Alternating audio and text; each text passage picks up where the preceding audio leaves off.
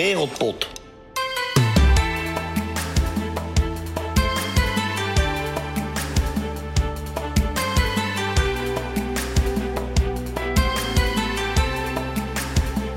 De meest schitterende derbies van het land vind je eigenlijk allemaal in dezelfde stad. Een miljoenenstad, waar clubkleuren families uiteenscheuren. 2 clubs uit het Europese deel van deze metropool tegen eentje uit het Aziatische deel. De Vodafone Arena, de Turk Telecom Arena en de Suglu Saracoğlu Arena, waar inmiddels al miljoenen supporters hun club naar de overwinning hebben geschreeuwd. Er wordt zo hard gejoeld en gefloten dat spelers tijdens wedstrijden last krijgen van hoofdpijn. En dan ben ik nog niet eens begonnen over de vuurwerkbommen, vechtpartijen en veldbestormingen. Heksenketels, dat zijn het. Een ander woord is er ook niet voor te verzinnen. Zo zie je hier Fenerbahce-maniak Rambo het veld van Galatasaray opkomen met een groot deunermes. Maar dat blijkt allemaal te kunnen bij een intercontinental derby. Al is er in Istanbul een nieuw kit onder de loop, geholpen door het ministerie van Sport. Dat dan weer wel. Ik hou je niet langer in spanning, we vliegen naar Turkije. Daar waar je vermogen als voetballer flink wordt gespekt, mocht het beloofde salaris ook daadwerkelijk op je bankrekening verschijnen. 41 Nederlandse voetballers genieten hier van het Turkse voetbal, de gastvrijheid en in de meeste gevallen ook de zon. En laten we het daar maar snel over gaan hebben. Beste luisteraar, welkom bij alweer aflevering 18 van Wereldpot.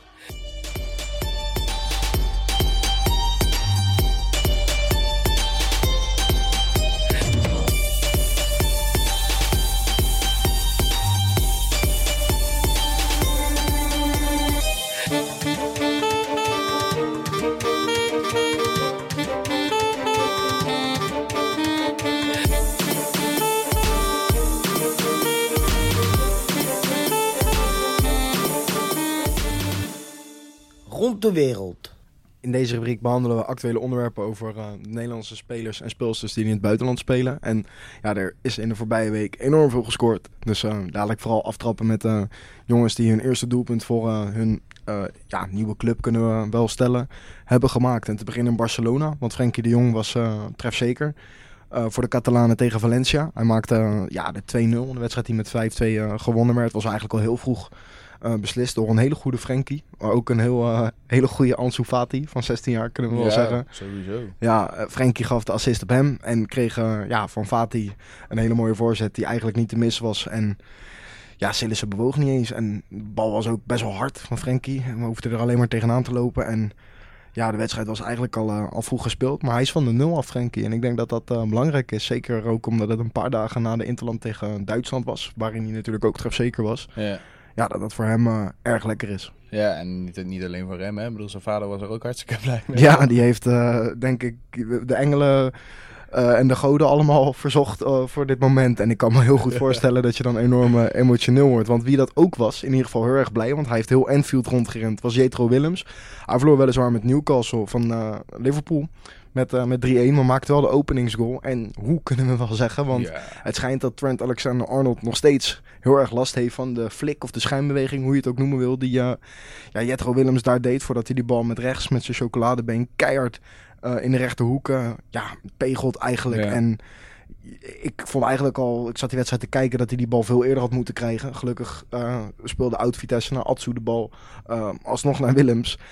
En ja, wat hij daarna deed, we wisten natuurlijk altijd wel dat hij ook een schijnbeweging in huis heeft. Alleen als je iemand als Alexander-Arnold, die ook wat dat betreft net komt kijken, maar wel heel veel grote wedstrijden, zowel in Engeland als op Europees niveau heeft gespeeld, dat je die zo stuurt, dat is erg lekker. En zeker omdat hij ook tegen Arsenal toen niet zo heel lekker begon als een Premier League avontuur Willems, zal dit hem ongetwijfeld goed doen. Ja, ik heb bijna nog nooit dat ik echt... Willems is redelijk echt best wel stijf links natuurlijk. Maar dat je zo hard met rechts kan schieten, heb ik niet zo heel vaak gezien. Nee. Dat is echt heel knap. Nee, ja, technisch, dat was hij al, dat wisten we. En laten we hopen op meer voor hem. Ja, sowieso. En ja, op wie we ook op meer hopen, die ook een moeilijk begin kennen bij zijn nieuwe club, was Jeremiah Sint-Juste. Hij is natuurlijk sinds deze zomer moet ik zeggen, speler van FSV Mainz in de Bundesliga, nadat hij overkwam van Feyenoord. En hij maakte afgelopen weekend de winnende 2-1 tegen Hertha BSC. Ja, hij torent hoog boven iedereen uit bij een corner en kopt hem echt heel netjes met een klassieke stuit in de verre hoek. En Jeremiah Sint-Juste oogt altijd heel erg rustig, heel erg relaxed.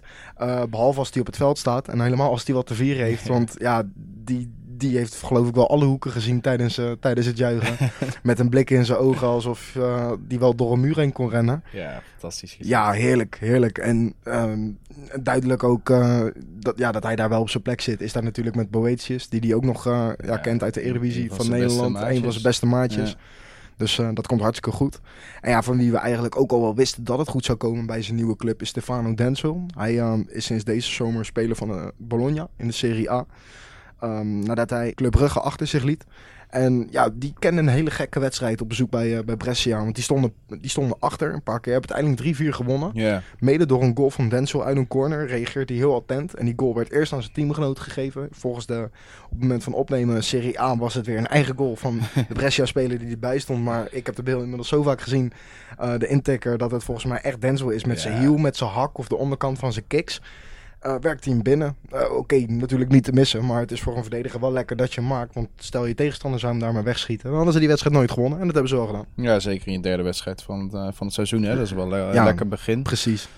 Iemand anders die aardig is begonnen is Justin Kluivert. Want hij heeft zijn doelpunten totaal van vorig seizoen in de Serie A heeft hij herhaald. Vorig seizoen maar 1 keer trefzeker in de Italiaanse competitie voor AS Roma. Kluivert was een van de doelpuntenmakers van de Romeinse ploeg tegen Sassuolo. En dat gebeurde eigenlijk allemaal in de eerste helft. Zonder 22 minuten stond er al 3-0 op het scorebord voor Roma. En Kluivert maakte vervolgens de 4-0. Was een countertje, superveel ruimte. Kluivert, we kennen hem natuurlijk van zijn tijd bij Ajax. Is ontzettend snel. Dribbelde eigenlijk... Ja, rende eigenlijk vanaf gewoon de middenlijn. Gewoon in één rechte lijn naar het goal toe. En hij schoot hem beheerst met rechts in de korte hoek. Was gewoon een goede goal. 4-0. Wedstrijd uiteindelijk nog geëindigd in 4-2. En voor Roma was het best wel belangrijk. Want er zat al aardig wat druk op meteen. De eerste wedstrijd was natuurlijk tegen Genoa. Was 3-3. En vervolgens de Romeinse derby tegen Lazio was 1-1. Dus ze hadden nog niet gewonnen. Ja, nu hebben ze dat wel. En ja, wat je net ook zegt. Ik bedoel, bij Brescia tegen Bologna werd veel gescoord. Ik heb het idee dat de Serie A in één keer aan een enorme opmars is begonnen met doelpunten. Dus dat is leuk om te volgen. Ik denk dat we er niet over heel lange tijd ook over gaan hebben, het Italiaanse voetbal. Een ploeg die we eigenlijk al een hele tijd volgen is VfL Wolfsburg natuurlijk. Wout Weghorst staat daar in de spits en was afgelopen weekend goed voor zijn derde doelpunt alweer in de Bundesliga van dit seizoen. Het voorseizoen 17 goals. Nu zorgde hij voor de 1-1 tegen Fortuna Düsseldorf. Was een voorzet vanaf de rechterkant en hij schoot die bal door de benen van de doelman heen. Ja, wat ik net zei, 3 goals al voor seizoen 17. Voor mij nog altijd onbegrijpelijk dat Wout Weghorst niet bij de oranje selectie zit. Ook als ik zie hoe Luc de Jong het deed in Duitsland. Die volgens mij maar 6 goals gemaakt in 36 wedstrijden. Was natuurlijk iets jonger dan Wout in de Bundesliga. Maar ook als ik nu zie, de jongen staat nog altijd op 0, ook bij Sevilla. En Weghorst die gewoon in zijn eerste seizoen al meteen stond. En nu gewoon echt een van, misschien wel de dragende kracht van dit Wolfsburg aan het worden is. Voor mij nog steeds onbegrijpelijk dat hij er niet bij zit. Misschien dat we donderdag, want dan spelen ze thuis tegen Alexandria uit Oekraïne. En dat hij op Europees toneel zich ook kan laten zien. Ik denk dat het gewoon naar Wout Weghorst is om ervoor te zorgen dat Koeman niet meer om hem heen kan. En het enige wat hij daaraan kan doen is doelpunten maken. Nou, hij loopt nu 3 goals in 4 wedstrijden. Dus ik denk dat hij daar aardig mee bezig is, toch? Ja, 100%. Ik ben het helemaal met je eens dat hij zeker in het Nederlands elftal thuis hoort. En ja, jij zei van, wat moet je nog meer doen? Ja, nog meer doelpunten maken. Maar dat doet hij al en hij werkt ook keihard en hij maakt nog steeds oorlog, dus... Ja, dus misschien hopen dat het bij de Jong dan in Spanje iets minder gaat. En dan, dat ben je bedoel, de ene dood is de andere brood. En dat weten ze in de voetballerij maar al te goed natuurlijk. Zeker de spitsen. Davy Klaassen is ook lekker bezig bij Werder Bremen. De vice-captain van de Duitse ploeg was afgelopen weekend ook trefzeker. Dat deed hij al na 5 minuten tegen Union Berlin. Waar Geraldo Becker trouwens in de basis stond. En het best wel aardig deed. Had ik niet meteen verwacht dat hij klaar zou zijn voor de Bundesliga. Nee, maar hij staat er nu al een paar weken in. Hij heeft ook tegen Dortmund goed gespeeld. Hij heeft al zijn eerste assist te pakken. En hij heeft natuurlijk wel de bouw en de snelheid om mee te kunnen op dit niveau. En als het aanpassen zo goed afgaat, wat je net zei over Weghorst, dan kan de trainer niet meer om je heen. Ja, en Klaassen, daar kan helemaal niemand bij Werder omheen. Dus had natuurlijk de opties om weg te kunnen deze zomer. Heeft dat niet gedaan. Heeft bewust voor nog een seizoen in de Bundesliga gekozen. En hij was na 5 minuten dus zeker. Dat deed hij vanaf 11 meter. Penalty die er goed in ging. Het was echt een wedstrijd ook weer van de VAR in Duitsland. Die natuurlijk nu al aan zijn tweede seizoen daar actief is. En ja, dat was in deze wedstrijd wel te zien met rode kaart, penalties. Want Werder Bremen kreeg dan de 55e minuut nog 1. Weer stond Klaas achter de bal. Maar dit keer was, hij schoot hem aardig in de linkerhoek. De eerste was ook aardig ingeschoten natuurlijk. Maar Gikiewicz van Union, die pareerde hem eigenlijk op hele fraaie wijze. En bombardeerde die penalty tot een corner. En die corner die ging er vervolgens meteen in. Dus Werder Bremen heeft die wedstrijd gewonnen. Iemand anders die heeft gewonnen is Otman El Kabir. Die is momenteel speler bij FK Ural. En die speelde tegen Spartak Moskou dit weekend. Dus natuurlijk tegen de ploeg van Guus Til. El Kabir, niet heel lang geleden hebben we hem al genoemd. Hè? Dus daartussen heel even geblesseerd geweest. Maar nu is hij weer terug bij Ural. Broertje natuurlijk van Mustafa El Kabir. Daar ga je later meer over horen, want die speelt in Turkije. Maar die kreeg de bal van Dimitrov aan de linkerkant. Hij begint aan een aardige actie van links naar binnen. En werkt die bal heel fraai achter de doelman van Spartak. En dus was daar een overwinning voor Ural 1-2 in Moskou. Best wel knappe prestatie. Ja, en een geweldige goal eigenlijk, wat je al zei. Als je tegenstander zo het bos instuurt. En ja, wie ook geweldige goals kan maken. Wat we eigenlijk al weten vanuit zijn Twente-tijd. En uit zijn tijd in de keukenkampioen-divisie is Tom Boeren. Want hij is niet heel lang nog speler in de Dreidsliga van KFC Oerdingen. En die speelde dit weekend tegen Zwickau. En ja, ik weet niet of het zijn eerste balcontact van die wedstrijd was. Maar Tom Boeren die krijgt op een gegeven moment een lage bal. En die zet zijn voet er tegenaan. En timed perfect, raakt hem perfect. Maakte 1-0. Gelukkig won zijn ploeg ook met 2-1. Het is altijd lullig natuurlijk als je wel een doelpunt maakt en je wint niet. Maar in dit geval was dat natuurlijk niet zo. En ja, beter begin kan eigenlijk niet. En ja, wat voor hem gewoon fijn is dat het niet heel lang heeft geduurd voor dat zijn eerste goal viel. En ja, daar gaan we ongetwijfeld meer van horen. Degene van wie het wel lang duurde voordat zijn eerste goal viel, en dan maken we even een uitstapje over het kanaal, was Mohamed El Mekrini. Hij speelt bij Kilmarnock op het Schotse hoogste niveau. Wonnen met 2-0 van Hibernian. Yeah. En ja, El Mekrini, ik maak net wel dat hij lang heeft moeten wachten op zijn eerste goal. Maar dat hoeft natuurlijk helemaal niet als centrale middenvelder. Want hij is natuurlijk behoorlijk box-to-box, goed loopvermogen, prettig inzicht. En ja, dat inzicht heeft er eigenlijk voor gezorgd dat hij in een tegenstoot dicht bij de goal kwam. Loopt randje 16, het strafschopgebied van Hibernian in, krijgt de bal en eigenlijk een beetje onder hem stuurt hij hem naar de lange hoek. Ja, gewoon eigenlijk als je hem zo ziet, een goal waar je niet heel erg lang bij stil zou staan. Maar het is Mohamed El Mekrini, het is de eerste. Dus wij doen dat wel. Ja, je voelde hem echt al de hele aanval aankomen. Ja. Dus constant vrij en je wist gewoon dat als die bal daar komt, dan wordt het een doelpunt. Ja, en gelukkig stond hij daar en dat was echt top om te zien. En zoals gezegd, ze hebben gewonnen en dat is belangrijk in het voetbal, want daar gaat het om. Naast dat je plezier hebt. En ja, wie ook heel veel plezier had en won afgelopen weekend, dat waren Youssef El Jebli en Roli Bonifacia. Zij spelen in Saoedi-Arabië op het hoogste niveau bij Faisali. En die wonnen met 3-2 van Al Fateh. Dat is de club van Mitchell Tevreden. En ja, El Jebli die maakte daar zijn eerste treffer in Saoedi-Arabische dienst. Deed dat best wel mooi. Met een mooie actie stuurt zijn tegenstander het bos in. Werkt de bal in de lange hoek. Maar van wie ik vooral genoot bij het zien van die beelden was Roli Bonifacia. Want ja, die wordt 1 keer vrijgezet voor de keeper. Werkt de bal binnen. Juicht vervolgens alsof hij de Champions League heeft gewonnen. En maakt daarna een goal van afstand waar de keeper er eigenlijk niet zo heel goed uitzag. Want ja, die bal die hadden misschien jij en ik ook wel gehouden. Maar gelukkig voor Bonifacia ging die erin. En uiteindelijk wonnen ze dus, zoals gezegd, daardoor met 3-2. En hij juichte à la Quincy Promes met de mask.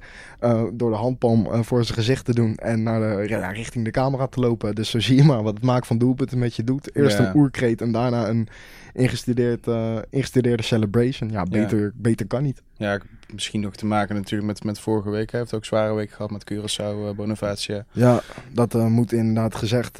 Zal het ook wel aan het hart zijn gegaan dat Jorginho Pieter is overleden. Ja, rust in vrede nogmaals. Daar zal hij ook wel aan hebben gedacht. Ja, ik denk het wel. Misschien dat daarom ook dat hij extra blij was met dit succesje. Gaan we door naar iemand die ook de eerste goal maakte voor zijn club. En dat is Nick Kuipers voor Percy Bandung. Het het hoogste niveau in Indonesië. Zij speelden 1-1 tegen Persikabo.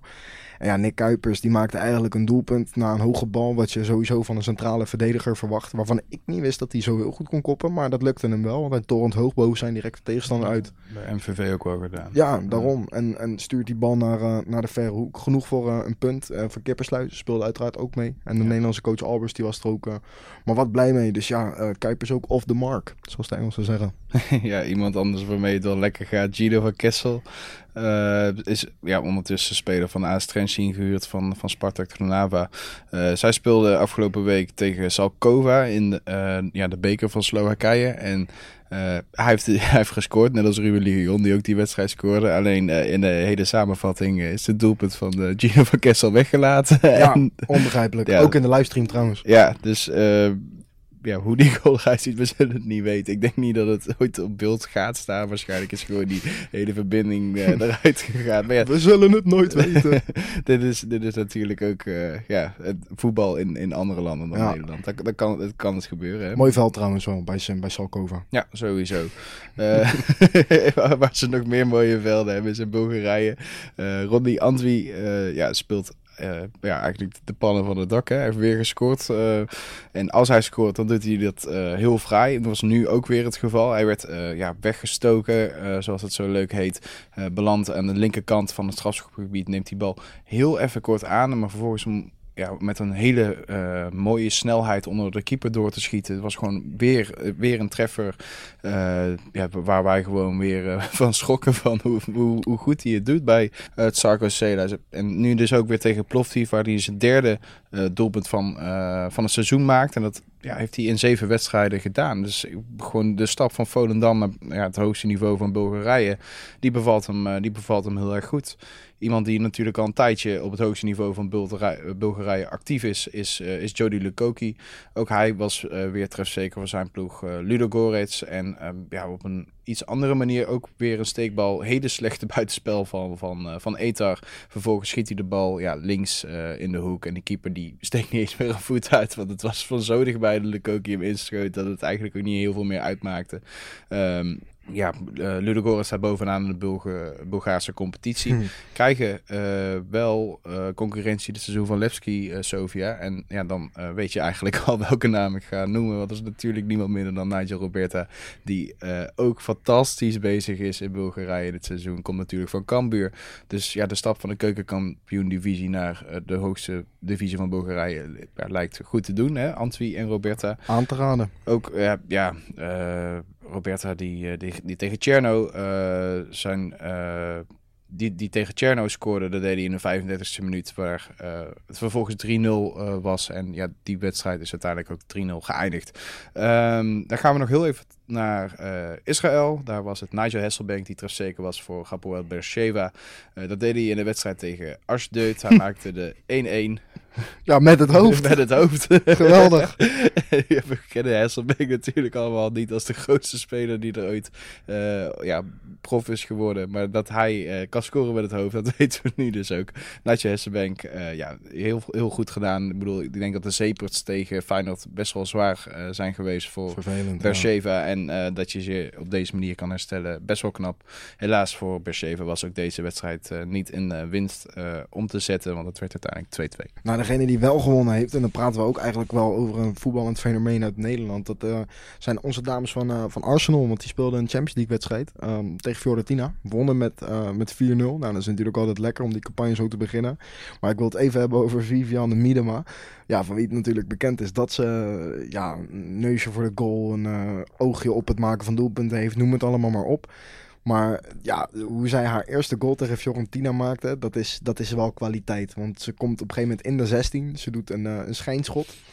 Waardoor haar tegenstander half achteruit valt met de benen open.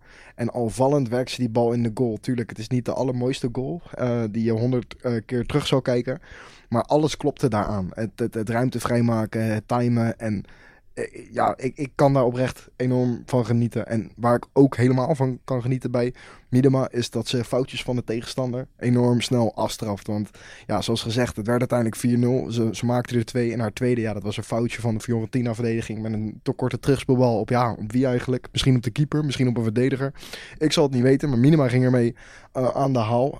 Omspeelt de keeper half en jaagt die bal in een praktisch leeg doel. En dat is natuurlijk alles wat je wil zien. En ja, zoals ik al zei, als je zoiets Champions League campagne kan beginnen met 2 doelpunten. Ze is gelukkig ook weer helemaal fit, helemaal terug. Ook belangrijk. Dan begin je seizoen gewoon prima. Iemand anders die dat ook deed, was Corina Luiks. Zij speelt voor Pink Bari. Ja, bij Pink Bari is het verhaal natuurlijk bekend. Waren eigenlijk gedegradeerd afgelopen seizoen naar de Serie B. Waarom dat 2 andere Serie A-ploegen zich terugtrokken van voetbal op het hoogste niveau, mocht Pink Bari daar blijven. En ja, afgelopen weekend was de eerste wedstrijd van het seizoen tegen Sassuolo. Eindigde spectaculair in 3-3. Maar wat ik het allerleukste vond was dat Corina Luiks de score opende nadat ze haar tegenstander eigenlijk als een hondje achter haar aan liet lopen. Nadat ze die uitspeelt. En van een meter, wat zal het zijn? Misschien 25. Ja, zoiets. Besluit uit te halen met links. Echt een hard schot. Een lekkere zwabber erin. En ja, deels door die zwabber, maar ook omdat de keeper er niet goed uitzag, belandt die bal rechtsonder in de hoek. En ja, ze was er erg blij mee, want natuurlijk, teamgenoten wilden met haar juichen, renden op haar af. Yeah. Maar zij besloot het gewoon met heel de bank te vieren. En dan, dat vind ik altijd het allerleukste. Nog leuker mooi is het als er een hoopie komt, dan weet je wel. Maar ja, zo'n één grote mengelmoes van juichende dames is natuurlijk altijd vet. Wat dacht die keeper? Ja, ik denk dat ze hem eigenlijk weg wil stompen, maar dat die bal ineens daalt. Het was heel gek, want nu oogt het echt alsof Luiks geluk heeft gehad met die goal. Maar het was gewoon oprecht een best wel weird schot. Yeah. En die keeper stond ook half op de doellijn in plaats van iets voor de goal. Wat het waarschijnlijk makkelijker had gemaakt voor die keepster. Maar ja, boeien. Ik bedoel, Luiks heeft 1 competitiewedstrijd gespeeld. Is van de 0 af, heeft gescoord. Dus dat belooft alleen maar iets moois. En ja, wie ook op een mooi seizoen hoopt en eigenlijk altijd goed speelt, international is van het Nederlands elftal als Danielle van der Donk. Was beslissend voor Arsenal als invalster tegen Manchester United. Maakte de enige goal van de wedstrijd. Een bal die een beetje à la flipperkast door misschien nog wel 3-4 tegenstanders werd geraakt. Maar hij zat erin. Een paar minuutjes voor tijd. Nou, beter kan eigenlijk niet. Ze werd gepasseerd voor Nops. Maar ik denk wel dat de coach van Arsenal en de staf weten dat je Danielle van der Donk, mits fit en vol ritme, eigenlijk altijd op moet stellen. Helaas dit groene niet mee die wedstrijd. Miedema en Roord stonden wel op het veld. Waren ook de eerste die haar feliciteerden, hè? Ja, dat konden we zien. En ja, super voor Van der Donk. Zoals gezegd, middenveldster van het Nederlands elftal. En wie dat ook is, eigenlijk al jaren, onbetwist. Aanvoerder ook, Sherida Spitsen. Zij was 2 keer terugzeker afgelopen weekend namens Vålerenga tegen Zandviken. Spitsen neemt natuurlijk heel veel standaard situaties, sowieso vrij trappen en penalties ook. Ja, haar 2 doelpunten in de wedstrijd die met 4-3 gewonnen werd, waren ook 2 strafschoppen. Dat zeg ik eigenlijk niet helemaal goed, want de tweede die werd eerst gemist. En ja, die rebound die was voor haar. En zo zie je maar hoe gierig zij is ook op het maken van doelpunten. Zoals ik zei, ze is zekerheidjes. Ze is een zekerheidje als het om standaard situaties gaat. Ja. Maar gewoon, als de bliksem naar die rebound rennen en nog voordat je teamgenoot bij die bal kan zijn, werkt ze hem binnen. Dus ja, dat is top. Ja, nee, absoluut. Iemand anders die het in het buitenland tegenwoordig best wel goed doet, Tariq Tissoudali, was natuurlijk een paar jaar geleden van Telstar naar Le Havre gegaan in Frankrijk, maar heeft daar nooit gespeeld. Dus 3 keer teruggegaan naar Nederland om te worden verhuurd. En hij speelt nu zijn tweede seizoen in België bij Beerschot. Vorig seizoen was hij goed voor 7 doelpunten en ook nu is hij alweer van de 0 af. Het was een wedstrijd tegen Lommel SK. Lommel kennen we natuurlijk, iets van 4 Nederlanders daar rondlopen. En ja, dit was een best wel aardige goal. Bal werd op links gegeven.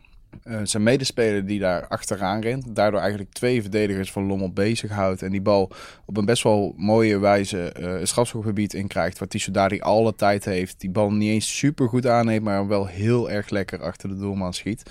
Dus voor hem op het tweede niveau van België is het dit seizoen weer aardig begonnen. Iemand anders waarmee het wel lekker gaat.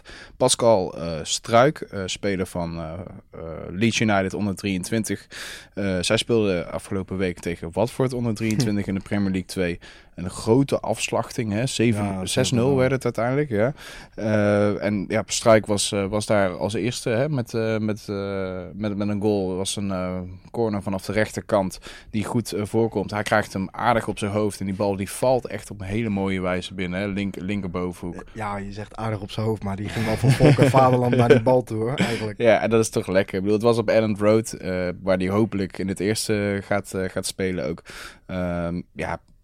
ik hoop gewoon voor Struijk dat hij zo snel mogelijk zijn debuut kan maken.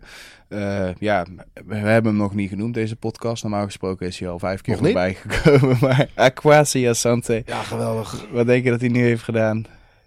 Ik denk meer dan 2 keer gescoord. Ja, hij heeft 3 keer gescoord. Geweldig. Hattrick tegen Telford United. Met links, met rechts en met het hoofd. Hè? We hebben het gelezen, we hebben het nog niet gezien. De Chester-fans worden helemaal gek van hem. Ja, ik bedoel, Chester staat op dit moment tweede in de National League. En dat is gewoon voor een heel groot deel te wijten aan het scorend vermogen van Akwasi Asante. Ja, Brio Doherty, naar hem gaan we altijd kijken. Hij heeft zijn eigen vlog over Chester. Hij filmt zichzelf voor de wedstrijd, tijdens de wedstrijd, tussen de wedstrijd, na de wedstrijd. Hij filmt zichzelf overal wat Chester mee te maken heeft. Hij vertelt precies wat er gebeurd is. Door hem weten we ongeveer hoe de goals van Akwasi Asante eruit hebben gezien. Denk ik dat het nog leuk is om te eindigen met een keeper. Dat doen we niet heel erg vaak hè, in deze rubriek. We hebben het heel vaak over doelpuntenmakers. Ja. En ja, die kunnen heel veel mensen maken. En de keeper gebeurt niet zo heel erg vaak. Maar Renze Vij speelt op het tweede niveau van Noorwegen. En was afgelopen week zo ontzettend goed. Die heeft echt een geweldige wedstrijd Ja. gekiept. Die heeft zoveel ballen eruit gehaald. Ja. En je ziet ook dat het zelfvertrouwen dan groeit bij zo'n keeper. Dat hij gewoon, elke bal, alles naar de hoek, uitkomen. Alles was voor hem. Ja, doelman die we denk ik weet niet of hij überhaupt ooit zijn debuut heeft gemaakt bij Heracles. Durf het niet te zeggen ook. Hij was een beetje apart waarschijnlijk. Hij heeft echt fel rood haar natuurlijk. Dus dat hebben niet heel veel spelers. Maar hij was voor zijn ploeg zo ontzettend belangrijk. Is uiteindelijk ook in de Team of the Week gekomen. En daarmee willen wij hem van harte feliciteren. Want, En penalty gestopt ook. Ja, hè? penalty inderdaad gekeerd. Ja, ik denk dat dit op dit moment de beste wedstrijd van Vij ooit was. En dat is zeker noemenswaardig. En ze doen het ook goed. Ja. Mede dankzij hem.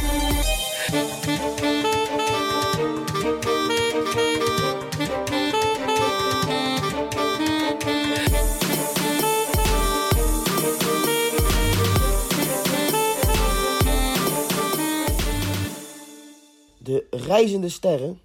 In deze rubriek lichten we allebei een voetballer uit de competitie van het land dat we behandelen. Dat is nu natuurlijk Turkije. En mijn favoriete speler daar is eigenlijk al sinds hij weg is bij Go Ahead Eagles, Deniz Turuc. Ging toen naar Kayserispor, heeft het daar geweldig gedaan, is international geworden. En waarom ik hem nu als reizende ster kies is eigenlijk omdat hij vorige week zijn eerste doelpunt heeft gemaakt voor de Turkse nationale ploeg. Was een geweldige vrije trap tegen Moldavië. Stond op dat moment al 1-0 voor Turkije. En hij, we kennen hem denk ik natuurlijk nog wel van zijn tijd bij Go Ahead. En hij heeft zo'n goed linkerbeen. Ik vind het ook echt een voetballer die er niet zo waar er niet zo heel veel van zijn. Gewoon iemand die het in zich heeft om een goal te maken, een assist te geven. Hij heeft niet de beste techniek in de zin van dat hij op elke plek van het veld iemand kan uitspelen. Maar hij heeft wel gewoon de inzicht om de bal op bepaalde plekken te krijgen. Waarmee hij ook altijd, tenminste dat heb ik het idee bij hem vooral, dat hij altijd voor de juiste keuze gaat om een aanval weer opnieuw leven in te blazen. En zeker in een ploeg als Turkije, waar je dat soort spelers af en toe wel mist, is dat wel belangrijk. Ja, vrij trap tegen Moldavië, volgens mij de doelman van Fortuna Sittard op goal stond, Kozelev. Ja, die kon in geen vel of wegen bij de bal. Ik denk dat de vrije trap van 30 meter was ongeveer. Het ligt beetje aan de rechterkant. Dus eigenlijk perfect voor Turuc om hem gewoon hard op de wreef te raken. Ja, die bal gaat niet eens heel hoog. Hij zakt een beetje. En vervolgens gewoon strak in het netje. Dus dat is gewoon denk ik heerlijk voor hem. Turuc heeft natuurlijk deze zomer eindelijk de stap gemaakt naar de Turkse top. Stond al 2 jaar in de belangstelling van Beşiktaş weer. Dan Galatasaray, dan Istanbul, Başakşehir. Maar dit jaar toen kwam Fenerbahçe. En ik denk dat Deniz Turuc wel van kinds af aan een heel erg groot fan was van Fenerbahçe. Want hij zei meteen van dit ga ik doen. Dat was natuurlijk vorig seizoen geweldig voor Kayserispor, aanvoerder geweest. 11 goals gemaakt en 11 assisten gegeven. En dat is dat zijn gewoon goede cijfers. Niet normaal, joh. Als je dan ook aanvoerder wordt van je team, international wordt, dan is het eigenlijk een kwestie van tijd voordat de Turkse top naar je toe gaat. En dan gezien die het jaar daarvoor al Galatasaray en Beşiktaş had afgewezen, heb ik wel een idee voor welke club Turuc fan was als klein jongetje in Deventer. En maar 26 jaar nog maar. Ja. Ik heb het gevoel alsof hij al bijna evenveel jaar, dat is misschien wat overdreven, maar al heel lang meegaat. Ja, zeker. Ik bedoel, laatst werd hij ook geïnterviewd over het Erik ten Hag. Want die heeft hem toen naar Go Ahead gehaald toen hij 9 was of zo. Ja, Erik ten Hag is nu hoofdcoach van Ajax. Dus dat Ja, die heeft er wel kijk op kunnen ja, zeggen. nou ja, dat überhaupt. Maar gewoon dat toen al, dus 9 jaar, een paar jaartjes bij Go Ahead het eerste gespeeld. Toen al naar Turkije gegaan. En eigenlijk lijkt dat gewoon alsof hij een aantal jaar extra heeft om als voetballer mee te doen of zo. Hij heeft getekend tot en met 2022, wat ik op zich ook wel een aardig contract vind. Niet te lang, weet je wel. Dus dan, mocht het niet goed gaan, kan je ook weer snel ergens uitkijken. Aan de andere kant is het wel genoeg om je miljoenen binnen te harken. Want dat gebeurt zeker bij Fenerbahce. Fenerbahce heeft dit seizoen ook 6 echt concrete aankopen gedaan. Die echt gewoon allemaal een soort toegevoegde waarde zijn. Ja, Turic heeft ook gewoon alles gespeeld. En met Fenerbahce gaat het best wel aardig. Begonnen natuurlijk het seizoen met lekker. Hè, tegen Kazir Gaziantep 5-0. Vervolgens de nieuwe Istanbulse derby gewonnen van Başakşehir met 1-2. Ja, tegen Trabzon toen 1-1. En nu dan tegen de nieuwe koploper in Turkije. Alanya dan 3-1 eraf gegaan. En ja, dat is, ik bedoel, ze zijn sinds 2013 of 2014 volgens mij geen kampioen meer geworden van Turkije. Voor de Turic geldt er maar één ding. Die titel, die moet er gewoon meteen komen. Het liefst in zijn eerste seizoen. Denk je ook dat het seizoen is natuurlijk nog vroeg. We zijn net onderweg. Maar denk je dat Fenerbahce met de aankopen die ze hebben gedaan en met Turic er dus bij als outsider wel een gooi kunnen doen? Ja, ik denk het wel. Ik vind het eerste seizoen Janal ook wel een aardige coach. Maar ja, wat dat betreft denk ik van Galatasaray heeft zich wel heel goed versterkt dit seizoen. Dus dat is denk ik, Galatasaray is denk ik gewoon de favoriet. En het blijft Turkije. Maar ja, Galatasaray gaat sowieso niet winnen bij Fenerbahce. Dus die punten die kan je alvast als voorsprong nemen. En het is eigenlijk gewoon een kwestie om er onderweg niet te veel te laten liggen. En dat is vorig seizoen een rampseizoen. Maar de jaren daarvoor, waarin ze ook geen kampioen werden, was dat vaak het ding waarop Fenerbahce de titel verloor. En ja, ik zie het dit seizoen beter komen bij de Canaries dan de afgelopen jaren. Nou, laten we het hopen, want wie dit seizoen eigenlijk redelijk goed is begonnen, ook al zijn we pas net onderweg, dat is Mitchell Donald. Die speelt bij Yeni Malatyaspor. Dat doet hij eigenlijk sinds vorig jaar zomer, nadat hij daarvoor speler was van Rode Ster in Belgrado. En ja, dit seizoen begon voor Yeni Malatyaspor, waar overigens ook Murat Yildirim speelt, eigenlijk niet zo heel lekker. Want in de laatste voorronde van de Europa League werd Europees voetbal misgelopen. Want de tweeluik tegen Partizan Belgrado, daar kwamen ze niet winnend uit. En dat is natuurlijk voor een Turkse club wel een kleine aderlating. Want doen het goed op de coëfficiëntielijst. En het is natuurlijk mooi als je met een club die best wel upcoming is nog steeds. Yeni Malatyaspor doet het goed, is een stabiele middenmotor geworden. Ja, daar hoort eigenlijk wel een beetje Europees voetbal bij. En voor Mitchell Donald, die natuurlijk bij Rode Ster aanvoerder is geweest en succes heeft gehad, is het natuurlijk nooit leuk om van Partizan te verliezen over 2 wedstrijden, om het zo maar te zeggen. Dus ja, dat begon voor hen niet zo lekker. Al heeft hij wel in die eerdere wedstrijden voor de Europa League tegen Olympia een assist gegeven in de wedstrijd die ze met 4-0 wonnen. En een doelpunt gemaakt al in de competitie. Tegen Ankara Gucci wonnen ze met 4-0. En die maakte hij. Dat was een intikker nadat ploeggenoot op de keeper schoot. En Mitchell Donald die liep gewoon goed door, liep hem binnen. En ja, eigenlijk is zo goed ken ik Yeni Malatyaspor niet, moet ik eerlijk toegeven. Maar ik denk dat Mitchell Donald met zijn manier van spelen, hij is natuurlijk behoorlijk een krachtige middenvelder. Een beetje een holder, kunnen we wel zeggen. Dus overal heeft hij wel kwaliteiten. Kan een aardige bal schieten, kan het spel verleggen, kan heel veel duelkracht. Sterk, kopduels.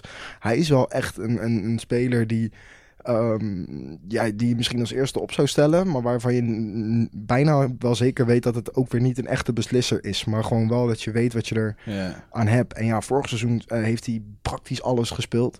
Her en der een beetje last gehad van zijn fysiek, maar eigenlijk stond hij er altijd in. En is dit seizoen ook aardig op weg, heeft los van die assist tegen het Sloveense Olympia en die goal dan tegen Ankara Gucci nog een assist gegeven en wordt met her en der een wedstrijd rust eigenlijk altijd bij de eerste 11. En ja, dat zegt best wel veel als je bij Roda eigenlijk wel speelde destijds, niet van super toegevoegde waarde was, naar Rusland ging. daar eigenlijk helemaal niet zo heel veel heb gespeeld, maar toch gescout door Rode Ster. Daar enorm belangrijk ben geworden. Ja. En ja, kijk waar Rode Ster nu is. Die gaan de Champions League in. Of gaan Champions League spelen, moet ik zeggen. Alweer. En Mitchell Donald, ik hoop niet dat hij de kaart van baalt dat hij daar weg is gegaan. Omdat ja, Turkije is natuurlijk ook een hele mooie competitie. Maar als je dan en Europees voetbal misloopt en natuurlijk tegen de grote 3 plus. Maar straks hier en een verrassing als Alanyaspor dat je daar tegenop moet boksen. Tuurlijk, dat is ook een uitdaging.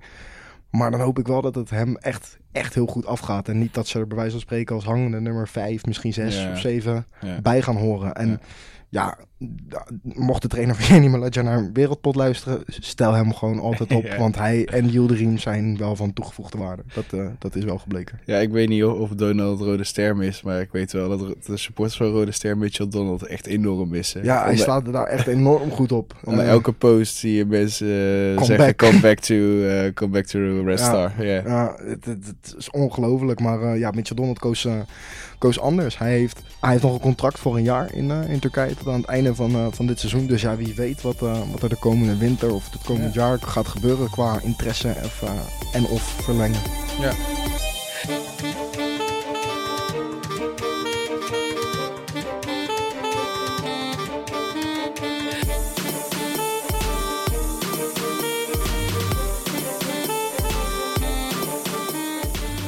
Beste papieren. In deze rubriek gaan we door de competities heen van het land dat we behandelen. Nou heeft Turkije tot aan het 6e, 7e, 8e niveau vast wel Nederlanders rondlopen. Maar omdat dat een hele lange uitzending zou maken, behandelen we alleen de Super League, het hoogste niveau. En laten we zeggen de eerste divisie. En dat doen we op volgorde van hoe hoog de clubs staan.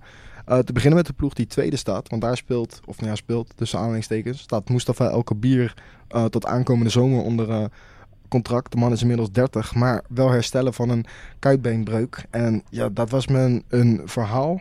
Wedstrijd tegen Sivasspor, waarbij hij niet eens te laat, maar gewoon misschien was hij even naar binnen, even naar het toilet gegaan, maar vergeten was. De bus was in ieder geval wel weg. De bus was in ieder geval weg. Toen is hij op eigen gelegenheid naar het stadion gegaan. Daar kon hij niet eens prettig voorbereiden, want de beveiliging geloofde niet dat hij een speler was. Waarom weet ik niet, want ja, El Kabir, hij ziet er natuurlijk, dat mag ik wel zeggen toch, niet echt uit als een topfitte speler.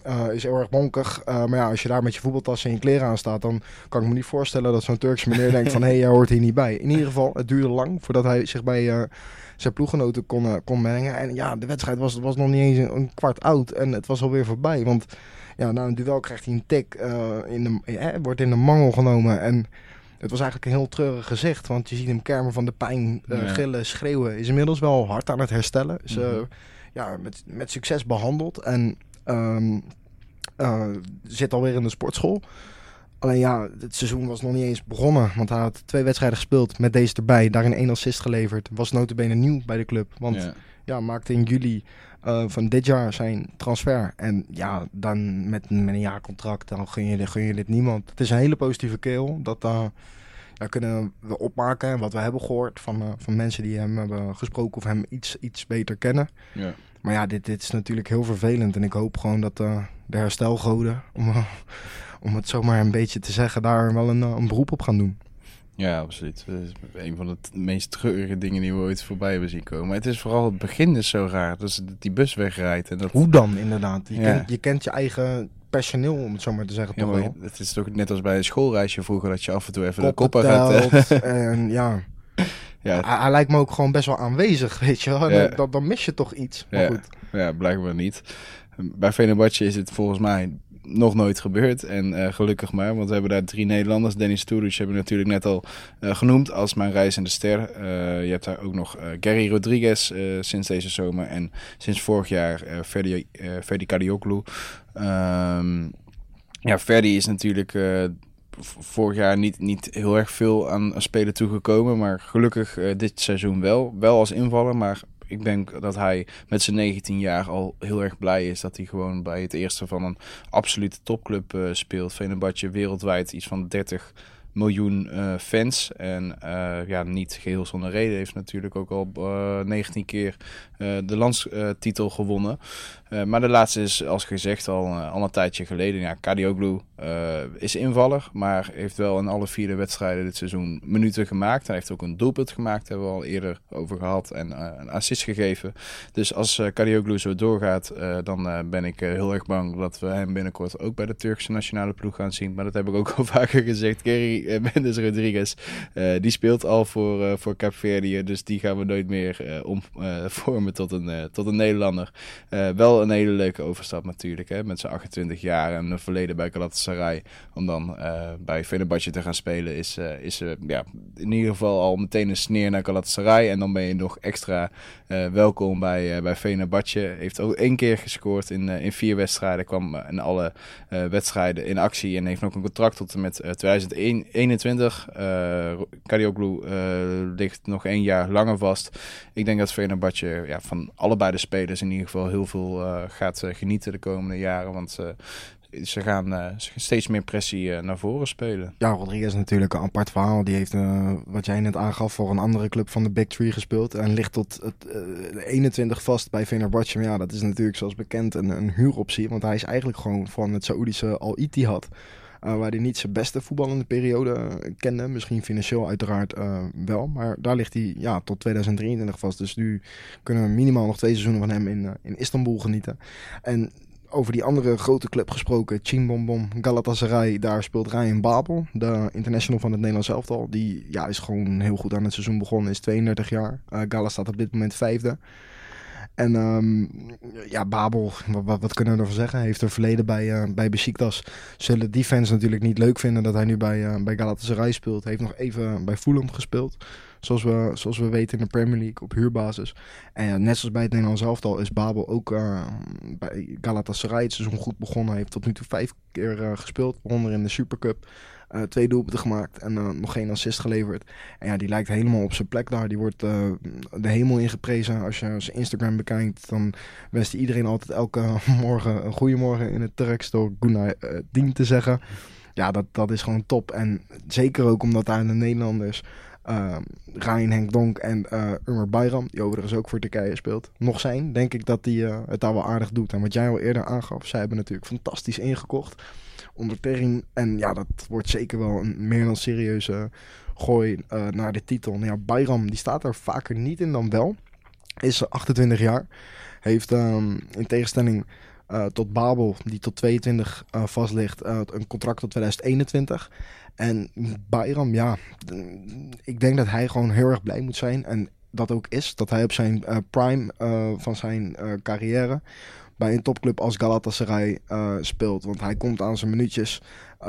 Wordt heel veel gediscussieerd op sociale media. Vaker van gebruikt Bayram wel. In plaats van wat nu gebeurt, dat hij dus niet wordt gebruikt. Maar is ook multifunctioneel. Hij kan als linker middenvelder spelen. Als centrale verdediger ook. Is hij daar misschien iets te klein voor. En vooral als linksback. Ja. Ik weet niet. Ik storm me er niet aan dat hij er niet in staat eigenlijk. Hoezo niet? Ja, ik zou het hem natuurlijk wel gunnen. Alleen, ik vind hem nou ook weer niet super goed. Dat ik denk van, die zou ik nou echt altijd opstellen. Hij is toch beter dan Nagatomo? Ja, maar die is wel een tikkie sneller. En misschien dat je qua rendement daar iets meer aan hebt met er overheen klappen en beslissende voorzet geven en zo. En heeft ook ander niveau ook meegemaakt bij Inter. Ja, maar daar ook vooral heel slecht gespeeld, toch? Ik vind Nagatomo echt zo'n overrated speler. Ik vind Bayram echt iemand die zo'n van nature in zich heeft om echt een hele flank te bestrijken, waardoor je buitenspelers naar binnen kunnen, wat bij Galatasaray vaak gebeurt. Ja. En ik zou voor Bayram kiezen. Ik snap ook wel... Maar als linksback dan? Ja, maar ik snap ook wel dat de meeste Turkse fans wel voor Ömer, überhaupt ook natuurlijk omdat het een Turk is, ook al is hij volgens mij geboren in Breda of Roosendaal of zo. Maar ik zou altijd voor Bayram kiezen. Dus ik snap die roep om hem, die snap ik wel, ja. Nou, dat is natuurlijk altijd goed om te horen dat iemand zo populair is. Want wie dat ook is bij Galatasaray, dat is Ryan Donk, zoals gezegd, is inmiddels 33. Ligt sinds januari 2016 daar vast. En zijn contract loopt aan het eind van deze zomer af. aan het eind van dit seizoen af. En Donk is inmiddels wel veroordeeld tot invaller. Is in alle 4 competitieduels dit seizoen in actie gekomen, maar voornamelijk als invaller. Galatasaray heeft natuurlijk ook bij Southampton Lemina opgehaald. En die kerel is natuurlijk een paar jaar jonger. Heeft Juventus gespeeld, Europees gespeeld, Premier League gespeeld. En ik denk eigenlijk dat Donk wel uit zo'n contract gaat lopen daar en daarna naar een nieuwe uitdaging mag zoeken. Ook gezien zijn leeftijd. Ja, zit er ook al even, hè? Ja, zit er al even. Is natuurlijk ook even verhuurd geweest aan Betis. Dus heeft met Kassim Passa en Club Brugge en West Bromwich Albion en natuurlijk AZ, waar hij doorbrak, een hele mooie carrière gehad. Ook al vind ik eigenlijk dat hij toen hij echt top was, in onze magere jaren misschien wel Oranje had mogen halen van mij. Maar ja, daar is dat nu, is hij denk ik nu wel te oud voor. Laat, ja. Maar ja, we gaan het zien waar hij gaat spelen. Ja, iemand anders die natuurlijk in Turkije speelt. Je had net al Mitchell Donald van Yeni Malatyaspor genoemd. Maar Murat Yildirim is er natuurlijk ook speler. En niet zomaar. Afgelopen wedstrijd aanvoerder geweest. Heeft in Nederland nooit het profvoetbal gehaald bij de senioren. Maar was wel in 2004 talent van het jaar bij Ajax. En dat is natuurlijk echt wel een aardige prijs om als individu te winnen. Vervolgens naar Turkije gegaan in 2010 of in het seizoen 2010-2011, toen we naar Samsunspor, bij Bursaspor gespeeld, bij Kayseri Eciyespor, Gazir Gaziantep, bij Bodøspor en nu dus bij Yeni Malatyaspor. En ja, dat is eigenlijk wel ook een beetje typisch voor een Turkse voetballer, dat je na een tijdje 6, 7, 8 Turkse clubs achter je naam hebt staan. De Maldinis en de Gerrards, die kennen ze in Turkije niet meer. Ook als je een speler als Emre Belözoğlu bijvoorbeeld ziet. Inderdaad. Die volgens mij elke Turkse club ondertussen op Beşiktaş na. Ja. Dus maar Yildirim doet het daar gewoon altijd naar behoren. Staat vaak naast Donald, een beetje achter Donald op het veld bij Yeni Malatyaspor. En ja, natuurlijk een vrij nieuwe club in de Super League. En ze doen het gewoon altijd wel aardig. Hè? Ze zijn nooit echt super in degradatienood of zo gekomen. En nog steeds opkoming ook, hè? Ja. Goed om te zien. Nog niet super veel fans, dat wel. Maar ik denk dat het na een tijdje wel gaat komen. Hè? Als ze op deze manier blijven presteren. En kwalificatie voor de Europa League afdwingen. En wie weet dat ze het volgend seizoen wel gaan halen.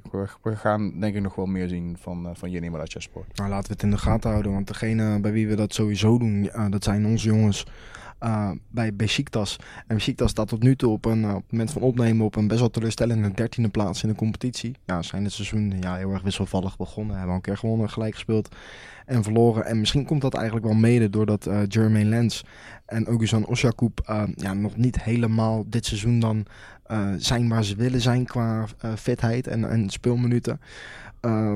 Osakub die had wat last aan het begin van dit seizoen, want hij had een dijbeenverrekking.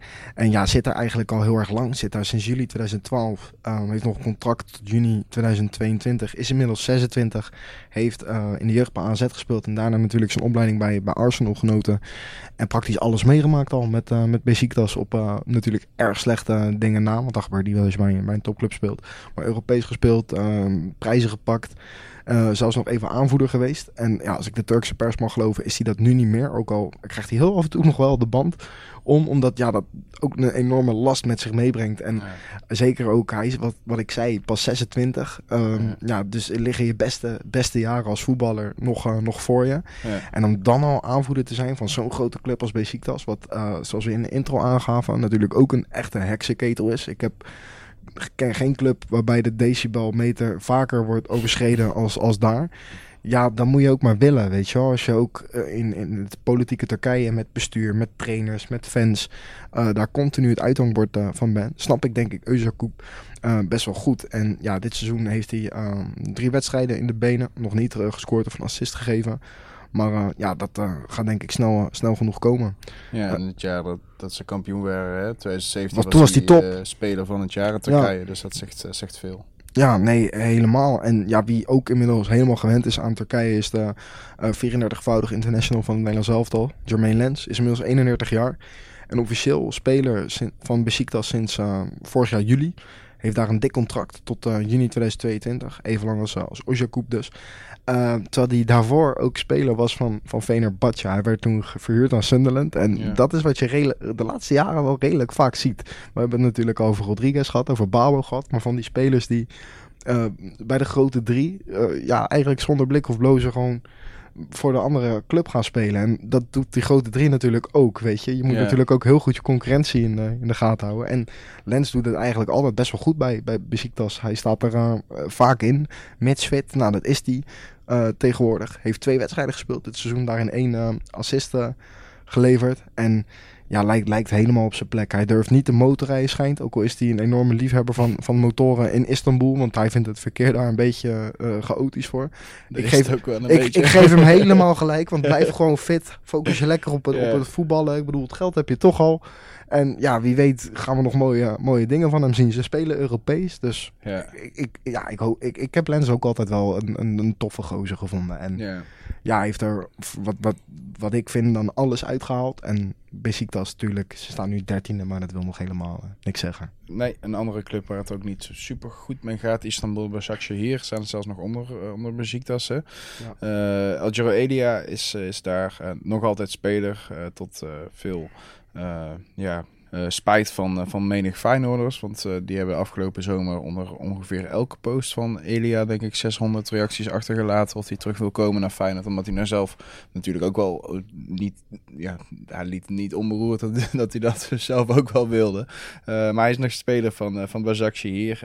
Heeft daar aardig wat concurrenten. Dembaba is daar ook steeds vaker volgens mij naar de linkerkant uitgevlogen. Hij heeft een Rubinho heeft hij er nog. En Arda Turan is volgens mij vorige week vrijgesproken voor een bedreiging met een pistoolzaak. Iets voor is niet zo handigs waar hij echt een aantal jaar voor had kunnen krijgen, laat ik het dan zo zeggen. Dus dat is voor Elia nog een concurrent erbij. Nou, ik denk dat Elia zich altijd wel redt, want met de track Catch My Drip heeft hij natuurlijk wel een absolute banger uitgebracht. Heel gevaarlijk. Daarmee natuurlijk, we weten dat hij naast voetbal veel meer doet. Hè. Baller zit hij heel diep in. En vlogger. Steeds meer liedjes is hij aan het uitbrengen. Hij is gewoon lekker aan het doen wat hij leuk vindt. Nou, in Istanbul heb je altijd wel een goed contract, dus dat is ook altijd wel leuk. En aan het einde van het seizoen loopt het af. Hij is 32. Ik durf er bijna wel iets op te zetten dat hij dat contract niet gaat verlengen. Maar wat gaat hij dan doen, denk je? Ja, want hij stuurt nog steeds mensen alsof hij 24 is. Ja, absoluut. Ik bedoel, hij is als voetballer bijna niks veranderd, behalve dat hij is misschien ouder geworden, maar zo ziet het er bijna niet uit. Hij is even snel. Hij heeft natuurlijk zijn traditionele tricks waarmee hij... flikvlak. Ja, met name die. Maar ik kan me ook nog een akka herinneren tegen Arias, waarvan ik me nog afvraag of hij überhaupt nog heeft geslapen daarna. Ik denk dat Elia gaat daar waarschijnlijk niet verlengen. Die gaat denk ik terug naar Nederland. Ik weet niet of hij überhaupt nog door... Hij is 32, hè. Hij kan dat het te betalen is ook, man, voor Nederland. Ja, maar hij, weet je, omdat hij ook natuurlijk in zoveel andere dingen zit dan alleen voetbal, zou me niet verbazen. Hè. Je ziet nu met Gregory van der Wiel natuurlijk ook. Je clubloos. Ja, nee, maar dat je echt gaat focussen op je andere carrière. En ja, weet je, het is natuurlijk voetbal en hij heeft alles al meegemaakt. Dus misschien dat hij zegt, het is goed geweest. Misschien dat hij zegt, ik wil voor Feyenoord spelen, maar... Ja, dat hij in Istanbul blijft, die kans, die schat ik echt niet heel. Maar de Nederlandse hoop voor Istanbul Başakşehir, die hebben ze eigenlijk al heel vroeg in huis gehaald. Nouri Emre Akşit is afgelopen zomer van Ajax naar Istanbul Başakşehir gegaan. Dus 17 jaar. Heeft eigenlijk zijn hele jeugd voor Ajax gespeeld. Daarvoor nog bij Soest volgens mij ergens een clubje in de buurt. Maar die heeft op 17-jarige leeftijd dus blijkbaar al de overstap gemaakt naar zo'n club. En Başakşehir staat natuurlijk bekend om het feit dat het ministerie van Sport daar heel veel geld in pompt. En dat zal ergens te maken hebben met de premier. Maar ik heb het idee dat als we zijn naam gaan noemen, dat deze uitzending niet mogelijk te beluisteren is in Turkije. Dus laten we dat maar niet doen. En ik hoop dat Emre Akşit gewoon daarin een goede keuze heeft gemaakt. Ja. Hè? Ik bedoel, jeugdspelers gaan vaak naar Engeland of naar grote clubs. Maar nu echt een club uit Turkije die je echt al haalt voordat je überhaupt bij Jong Ajax hebt gespeeld. Dat vind ik al best wel een stap. Dus ik ben heel erg benieuwd, maar dat gaan we zeker volgen. Ja, en wat we uiteraard ook volgen zijn onze jongens bij Kayserispor. Kayseri staat op dit moment 15 in de competitie. Het is niet helemaal wat je van een subtopper verwacht, maar zoals al vaker aangegeven, het seizoen is nog jong en wennen voor Ben Rienstra. Want de 29-jarige middenvelder is sinds augustus van dit jaar speler van de Turkse club. Nadat hij nog 1 wedstrijd in de Eredivisie speelde zelfs. Heeft alle wedstrijden meegedaan bij Kayserispor. Ze hebben er overigens nog geen 1 gewonnen. 2 gelijk en 2 verloren. En Rienstra maakt eigenlijk bij mij best wel een hele goede indruk. Ik heb niet alles live gezien, maar in de samenvattingen die ik zie, hij is natuurlijk wel fel, weet je. En hij oogt heel netjes, maar eigenlijk ondertussen is het gewoon een kuitenbijter met een geweldige paas, geweldig inzicht. Dus ik snap die aankoop van Kayseri, snap ik wel eigenlijk. Ja, was ergens ook, hè, omdat ze wisten dat Turic weg zou gaan, dat Rienstra daar een logische opvolger voor is. Ja, gelijk hebben ze. Dus ik hoop heel erg dat hij het gaat maken daar, maar ook gewoon qua rendement het goed gaat doen. Want wie dat daar enorm goed doet en wie we dat ook wel heel erg gunnen is Bilal Basasikoglu. Die speelt er al een jaartje langer. Was vorig seizoen lange tijd basisspeler. Heeft last gehad van een hernia. Heeft hij nu geen last meer van. Is dit seizoen invaller. 4 wedstrijden. Dus is hij 3 keer ingevallen. Heeft daarin wel 2 assists gegeven. Ook in een knotsgekke wedstrijd tegen Galatasaray. Waar heel veel rode kaarten vielen. Wat we al eerder in onze uitzendingen hebben besproken. Dus ja, hij komt er weer aan en dat gun ik hem wel. Want hij was natuurlijk lang niet altijd basisspeler bij Feyenoord, waar ze heel veel prijzen pakten. Kreeg daar wel kansen, kreeg er ook niet altijd uitleg, is wat we hebben gehoord uit zijn mond.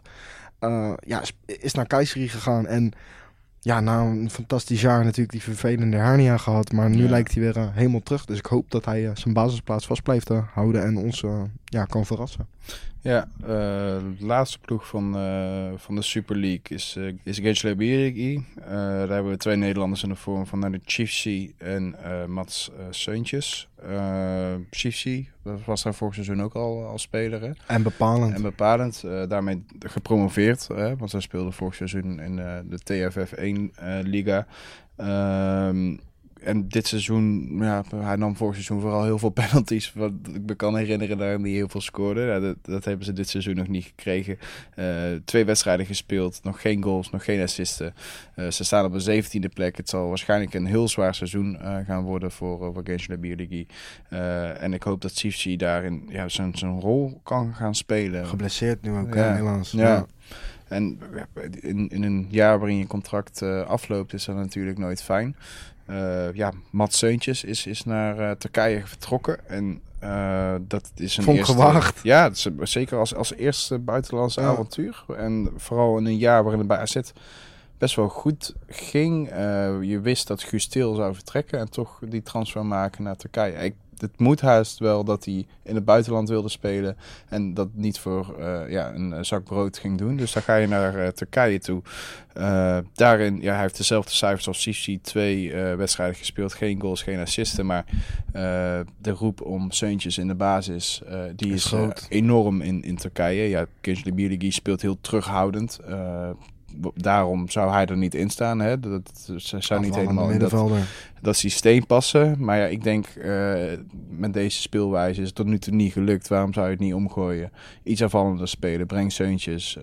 In Nederland in ieder geval bij NAC en bij AZ een garantie geweest op gewoon assist en doelpunten. En ja, ik kan me nog 1 fantastisch interview herinneren van Omroep Brabant met hem toen hij bij NAC speelde. Ja, waarin alles om Seuntjes ging. Nou, ik denk dat wanneer je hem echt laat spelen, dat we dat misschien in de Turkse pers binnenkort ook wel kunnen horen. Nou, we hopen dat hij in de basis gaat staan. En van wie we dat ook hopen. En dan gaan we wel een niveautje lager beschouwen. Dat is Jeremy Bokila. Want hij is eerder speler geweest van Akhisarspor en Eskişehirspor. En sinds deze zomer is de boomlange aanvaller de nieuwe aanwinst van Hatayspor. Heeft daar een contract voor een seizoen. Dus hij moet het wel gaan laten zien. Moet voorlopig nog wachten op zijn kans. Want hij heeft 1 keer in mogen vallen. Daarin een gele kaart gepakt. En ja, eigenlijk is het nog te kort, omdat hij er eigenlijk sinds september, dus in de maand van het moment van opnemen, heen is gegaan. Ja, eigenlijk nog niet echt de kans heeft gehad om zich te laten zien. Nee, heeft hij natuurlijk wel al gedaan. Ja, dat is, zeker. Als kiezer, waarschijnlijk gaat het wel gebeuren. Ja, zeker. Ja, iemand die al wel van zich heeft doen laten spreken op het tweede niveau van Turkije is Brahim Dari. Speler van Fatih Karagümrük. Ja, nadat hij natuurlijk een niet heel erg fijn seizoen had gehad bij NEC. Verhuurd geweest aan Den Bosch. En ja, wat ik aan Dari, ik vind het best wel een goede keuze van hem om naar Turkije te gaan. Hij is natuurlijk, staat bekend om dat hij een opgewonden standje is af en toe. Is bij heel veel clubs weggestuurd. Maar wel dreiging, weet je, op het veld. En drive, gemotiveerd. En ja, nee, zeker. temperament is het wel. Ja, maar gewoon, maar dat is een beetje het ding. Hè? Hij heeft dat temperament heeft hij in zich. En als er ergens een land is waarin ze weten hoe je met temperament om moet gaan, is het Turkije wel. Want het kan de coach zijn, het kan de voorzitter zijn, het kan de wc-vrouw zijn, maar iedereen kan daar boos op elkaar worden. Ja, en klopt. Daarom is Brahim Dari daar denk ik wel een goede toevoeging voor die competitie. En heeft voetbal een kwaliteit zat, dat weten we. En het gaat niet slecht. Ja, maar nee, zeker niet. Ik bedoel, die eerste 4 wedstrijden hebben we al meteen een doelpunt van hem gezien. Mooi een fraaie treffer. En ik denk dat Dari daar gewoon het beste tot zijn recht gaat komen. En hij zal er ook niet heel slecht verdienen. Maar ik denk dat het voor hem wel een goed moment is, omdat hij ook in Nederland, waar hij gewoon problemen heeft veroorzaakt bij meerdere clubs, maar ook bijvoorbeeld bij Heracles een periode dat hij echt speelde. En alles erin schoot. Ja, maar echt fantastische goals, weet je. Dat hij van links naar binnen komt. En de rechterkruising, die vindt hij blindelings, denk ik. Ik denk dat hij die met een zakdoek op nog wel kan raken. En dan als je in Turkije dat soort goals maakt, dan kom je overal in het nieuws. Ja. Dus dan gaat het helemaal goed komen. En hij kan nog een beetje Nederlands spreken daar. Ja, sowieso. Want Abdelhamid Yildiz is daar al een tijdje speler. Zijn contract loopt dit seizoen af. Dat van Dari gaat tot met 2021 door. Yildiz, speler geweest van FC Volendam in Nederland. Voor de rest kan ik me niet herinneren dat hij daar ooit ergens anders heeft gespeeld in Nederland. Nee, hè? Nee, ja, hij heeft het redelijk gedaan. Stond er niet altijd in bij Volendam, maar is echt al, ik geloof, 9 of misschien wel 10 jaar in Turkije. Ja. En nadien heb ik hem ook niet meer gezien. Ja, en wat ik net ook al noemde, hè, meerdere clubs gehad in Turkije. Gençler Birliği ging volgens mij heen vanaf Volendam. En vervolgens aan een rondreis vertrokken. En ja, de rechtsback heeft dit seizoen 2 wedstrijden gespeeld. Is niet de meest opvallende speler die je ooit gaat zien. Hij kan ook op het middenveld spelen volgens mij als defensieve middenvelder. Maar het is meer een rechtsback, goede loper. Maar ja, met zijn 32 jaar zal dat niet heel lang meer gaan voortduren, denk ik. Ja, en van wie we wel echt nog van alles kunnen verwachten, wat gewoon eigenlijk een heel mooi jongensboek is, wat hij nog steeds aan het schrijven is, dat is de 29-jarige Leandro Kappel. Want hij speelt voor Alta. Altay staan 6e in de competitie. En het is zijn tweede club in Turkije, want hij was eerder speler van Denizlispor. Dit seizoen lekker op dreef, 4 wedstrijden gespeeld, 2 doelpunten, 1 assist. Een fantastische vrije trap tegen Umraniyespor, die stijf in de kruisingen zat. En nog een andere goal, eigenlijk een beetje waar jij het net al had over Dari. Ook gewoon naar binnen kruipen, snelheid en die bal afwerken. En ja, Kappel heeft natuurlijk een fantastische carrière gehad. Hij heeft bij AFC in Amsterdam gespeeld. Is toen nog heel even bij Volendam geweest. Heeft daar niet gespeeld. Is toen op avontuur gegaan bij Doccia Drama in Griekenland. Leerde daar weten en kennen hoe je moet scoren. En heeft zodoende een transfer naar het Portugese Braga. Wat toen de tijd natuurlijk een nog hoger aangeschreven club was dan dat het nu is. Verdiend. Ja, heeft daar slechts een handjevol wedstrijden gespeeld. Maar het feit dat je daar al bent zonder dat je Eredivisie ervaring hebt, vond ik al een prestatie op zich. Is daarna weer naar Griekenland gegaan, naar Panathinaikos. Ging daar vrolijk verder met scoren. Ging dus zoals gezegd naar Denizli. Zit nu al sinds juli 2018 bij Altay met een aflopend contract. Is pas 29 jaar. Maar ja, als je zo'n speler bent, eerlijk Sjors, dan kan je nog steeds alle kanten op. Ja, en hij is bepalend, het is gevaarlijk, het is dreigend. Wat wil je nog meer? Niks. En ja, wie ook natuurlijk voort wil borduren op zijn ervaring, dat is Halil Çolak. Hij is inmiddels 31 jaar, heeft eigenlijk ook deze maand zijn oude club Istanbulspor verruild voor Balıkesirspor. Een contract voor 1 seizoen getekend. Heeft daardoor tot nu toe 2 wedstrijden gespeeld dit seizoen. Eentje voor Istanbulspor, eentje voor Balikşehirspor. Ik kan er eigenlijk vrij weinig over zeggen. Want ik moet in alle eerlijkheid bekennen dat ik hem niet zo heel vaak heb zien voetballen. En vooral hoop dat hij met Balikşehirspor het goed gaat doen in de eerste divisie van Turkije. Want dat is natuurlijk op de top 5, top 6 na. Is dat een behoorlijk gek huis eigenlijk qua sportieve prestaties. Dus Çolak, je bent net bij een nieuwe club. Doe je ding. Ja, sowieso. Iemand anders die net bij een nieuwe club is Evren Kırkmaz. Speler van Adanaspor. Dat staan momenteel 11e op het tweede niveau van Turkije. En die heeft deze zomer de transfer gemaakt van VVV naar het tweede Turkse niveau. Nadat hij ook verhuurd is geweest aan FC Den Bosch. Bij VVV kampioen is geworden als centrumverdediger. Maar daar 4 wedstrijden volgens mij in de Eredivisie heeft gespeeld. En eerder 15 in de keukenkampioen divisie. Hij heeft in Turkije in ieder geval gespeeld tot en met 2021. En we hopen dat hij gaat spelen, want dat heeft hij nog niet gedaan. Maar ja, met zijn 22 jaar denk ik dat het wel goed komt. Ja, misschien is het een gevalletje rustig brengen. Je weet het niet. Wie in ieder geval lang niet meer een geval van rustig brengen is, dat is Aykut Demir. Hij is met zijn 30 jaar een enorme ervaren speler voor clubs op het tweede niveau. Hij speelt inmiddels bij Erzurum BB, die momenteel 13e staan. 2 wedstrijden gespeeld. Nou, een centrale verdediger kan natuurlijk overal spelen achterin. Heeft nog niet gescoord. Is daar overigens pas net. En ja, wat het met Aykut Demir is, we kennen hem natuurlijk vooral van zijn periode bij NAC en Excelsior. En dat hij 6 jaar geleden international werd onder Fatih Terim, maakte hij tegen Belarus, tegen Wit-Rusland, zijn debuut voor de Turkse nationale ploeg. Speler van op het hoogste niveau bij Trabzonspor. En is in de jaren daarna eigenlijk wel een beetje uit beeld geraakt, gepasseerd geweest, niet in vorm geweest, her en der wat last van blessures.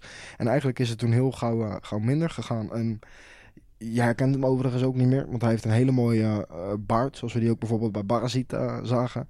Je herkent hem niet meer terug, zowel qua uiterlijk niet als qua voetballer. En ik hoop, bij die ene interland blijft het sowieso, denk ik. Dat is wel gewoon klaar. Sowieso. Maar ik hoop wel gewoon dat hij een redelijk degelijk seizoen met Erzurum kan draaien. En hopelijk terug kan naar het hoogste niveau. Want daar heeft Erzurum onlangs ook nog gespeeld. En die gaan natuurlijk niet Aykut Demir halen vanwege het feit dat hij een belofte is. Dus daar moet wel wat meer routine bij. En ik hoop dat hij dat toe kan voegen. Ja, sowieso. Andere persoon op het tweede niveau die veel routine met zich meebrengt. Dus Hasan Kilic, aanvoerder van Osmanlispor, waar hij sinds 2017 al zit. En dit seizoen in 3 wedstrijden nog niet trefzeker was. Ja, Kilic, denk het meeste in Nederland gespeeld bij FC Den Bosch, hè? Ja, een centrale middenvelder. En daar eigenlijk altijd, ik vond hem gewoon wel een hele goede leuke voetballer om naar te kijken. Heeft techniek. Fantastische techniek, kan dribbles maken, maar ook gewoon qua passing en inzicht is hij echt wel een speler om op te letten en om te blijven letten. Osmanlispor natuurlijk vorig seizoen net niet gepromoveerd ten koste van Gaziantep. Ja, ik denk dat het tijd wordt om naar goed uit Uzbekistan te gaan, want dan kunnen we daar heel veel meer over gaan horen.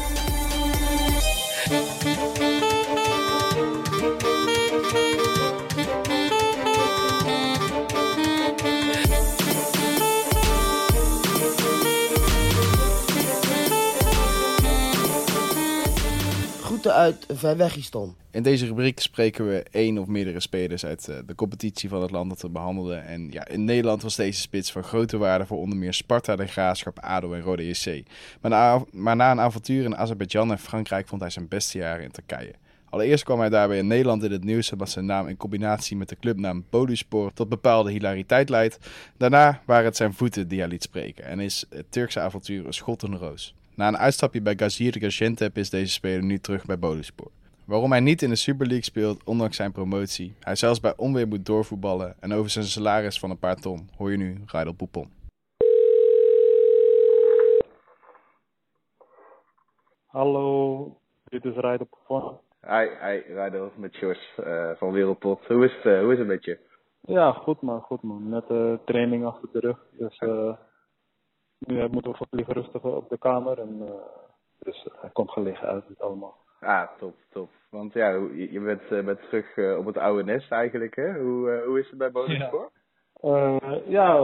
Qua prestaties, qua team, hebben we 1 punt uit 3 wedstrijden, dus dat is niet zo best. Het is niet echt de start die we gehoopt hadden, maar ja, voor de rest, het thuiskomen voelt goed. Ja, voelt het voor jou als thuiskomen? Want je hebt daar natuurlijk eerder gezeten en het toptijd gehad. Nou ja, het waren natuurlijk, ik had ook meerdere opties afgelopen zomer, transferperiode. In Turkije ook vooral, maar ja, ik wilde heel graag in de Super League blijven, maar dat kon niet, helaas. Die trainer, die bracht zijn eigen spelers en zo werkt dat hier eenmaal. En dan op het moment ga je toch een beetje voor gevoel kiezen, natuurlijk. En ja, in Bolle heb ik 2 leuke, goede jaren gehad. Dus ik dacht, waarom niet? Ja, want je zegt je hebt meerdere opties en je had graag in de Super League willen spelen. Waren dat ook opties voor jou of kwamen die clubs dan weer niet? Vanuit de Super League niet. Vanuit de Super League niet. Okay. Nee, vanuit de Super League niet. Want kijk, Gaziantep, waar je vorig seizoen zat, die waren wel, tenminste, dat was een knotsgekke wedstrijd aan het einde van het seizoen tegen Hatayspor, die heb ik nog gezien. Kan je beschrijven, want dat was eigenlijk de finale om promotie, wat in die wedstrijd allemaal is gebeurd. We speelden eerst tegen Osmanli play-off, eerste play-off wedstrijden, en toen eerste wedstrijd scoorde ik er 2, maar in diezelfde wedstrijd raakte ik ook geblesseerd. Geblesseerd. Ik had last van mijn bovenbeen en ik kon in principe voor mijn gevoel wel spelen, alleen hun gingen eraf uit dat we naar de finale waren. Dus we zeiden van nee, we willen geen risico nemen. En het ging bijna nog mis, de tweede wedstrijd. En zijn we uiteindelijk doorgaan via penalties. En in de finale was wel leuk om mee te maken. 1-1.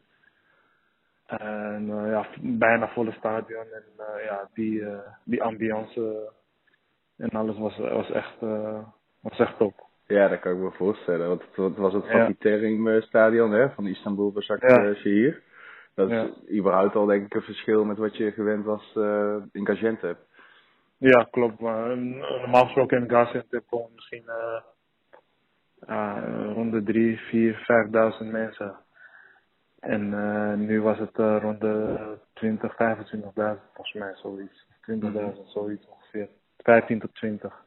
Ja, maar met wat voor gevoel ging je naar die wedstrijd toe? Het was, ik moet eerlijk zeggen, voor mij was het persoonlijk mijn eerste prijs, zeg maar, überhaupt in mijn carrière, gewoon eigenlijk. Dus het was allemaal heel nieuw voor mij. Het was ook, ik wil niet zeggen dat ik heel zenuwachtig was, maar want hoe je het went of keert, het blijft ook gewoon een normale wedstrijd. Maar alleen er zit natuurlijk meer druk op. Je kan meer winnen, maar ja, je kan ook weer heel veel verliezen. Dus die druk zit er dan op. Maar voor de rest was het, voor mijn gevoel was ik best wel relaxed. Ik had misschien wel meer in mijn hoofd dat ik niet geblesseerd kan raken of wat dan ook. Dat heb ik misschien wel niet. Maar we hebben een hele 120 minuten gespeeld, dus dat was, die ervaring gaat niet meer weg. Nee, precies. En dat lijkt me ook gewoon vet als je dan dat veld oploopt en dan ziet dat je echt in een grote arena staat. Ja. Nou, op zich was het best wel mee qua stadion. We speelden niet in grote Galatasaray, maar van Başakşehir. Daar gingen wij volgens mij, wat ik net zei, de 15.000 volgens mij gaan erin, weet je. Dus in Nederland zijn het bijna dezelfde stadions. Ja, niet groot, dus, maar voor de rest, omdat wij nu hier gewend zijn rond de 5.000 en nu zijn er ineens meerdere supporters, dan beleef je het wel anders. Zat er ook familie of vrienden van jou op de tribune toe? Familie en vrienden die kwamen kijken. Ja, vet. Nice. En die wedstrijd zelf, er was VAR aanwezig. Ik denk voor jullie gelukkig, want anders was het misschien 2-1 geworden, hè, voor Hatayspor. Ja, we hadden best wel geluk gehad de laatste seconde. werd er nog een bal van de lijn weggehaald. En ik moet zeggen, Hatay speelde wel heel goed hoor. Hun verdienden het wel. Als je kijkt qua spel en alles, hun verdienen het om te winnen. Maar ja, met penalties kan het beide kanten op. Ja, en jij schoot zelf ook nog op de paal, volgens mij met je linkerbeen. Ja, ik had nog een schot op de paal met mijn linkerbeen. Ja. Ja. Het was echt ook jammer dat die niet erin ging. Maar dat stond 2-0. En dan volgens mij is het dan wel gespeeld, denk ik. Ja, precies. Ja, toen vervolgens verlenging inderdaad penalties. Ja. Heb je getwijfeld? Want je nam de eerste voor jouw team. Heb je getwijfeld of je hem zou nemen? Nou, ik moet zeggen, de dag ervoor trainden we nog heel goed erop. Dus, en ik schoot ze allemaal erin. Dus voor dat gevoel, wat dat betreft, voelde ik me wel relaxed. Maar het is natuurlijk wel een oplichting dat de eerste erin gaat. Ja. Maar ik moet zeggen, we hadden 2 penalties. 2 penalties in de eerste ronde. Hadden we ook penalties tegen Osmani en daarna weer penalties tegen Hatay. Ja. En we hebben geen van die penalties gemist, dus dat zegt ook wel wat. Ja, precies. Dan ga je wel met een lekker gevoel erin. Ja. En vervolgens, ja, wat je zegt, Gazia Gaziantep was gepromoveerd, maar zoals het in Turkije gaat, een coach wil vaak zijn eigen spelers meenemen. Ja, het is een buitenlandse coach en hij zegt wel, of hij zei tenminste wel dat hij iedereen een kans gaf natuurlijk, maar het is natuurlijk niet zo. Als ik coach ben en dan komt er en dan neem ik ook mijn eigen spelers mee en dan denk je van, ja, hij zag ons in ieder geval, voor mij zag hij ons als spelers die in de tweede league speelden, weet je. En als je nu kijkt naar de basis, dan zijn er misschien 2 of 1 speler die vorig jaar ook in het team heeft gespeeld. Dus waarom de keeper en misschien nu de rechtsback, volgens mij. Ja. De rest zit allemaal op de bank of is weg, of op de tribune. Dus ja. Ja, dat zegt. Maar ja, wat ik heb begrepen, zo werkt het hier nou eenmaal. Dus maar het maakt mij niet uit. Ik heb met volle verstand gekozen hier naartoe te komen. Ja. En hopelijk komt het wel weer. Maar ik heb in ieder geval wel een prijs te pakken. Ja, precies. Die pakken ze in ieder geval niet meer af. Nee, die pakken ze niet af. Ja, hoe gaat dat dan? Ik bedoel, Turkije staat natuurlijk bekend omdat er heel veel vanuit emoties en zo, dat die de overhand hebben. Ja, hoe wordt dat dan aan jou medegedeeld dat je dan toch naar een andere club kan uitkijken? Nou, om eerlijk te zijn, ik heb nog wel 2 weken mee getraind met het team, zeg maar. Mm-hmm. En op een gegeven moment zei hij van, was er een lijst die terug kon komen en een lijst die niet terug hoefde te komen. En ik zat in de lijst die niet terug hoefde te komen. Dus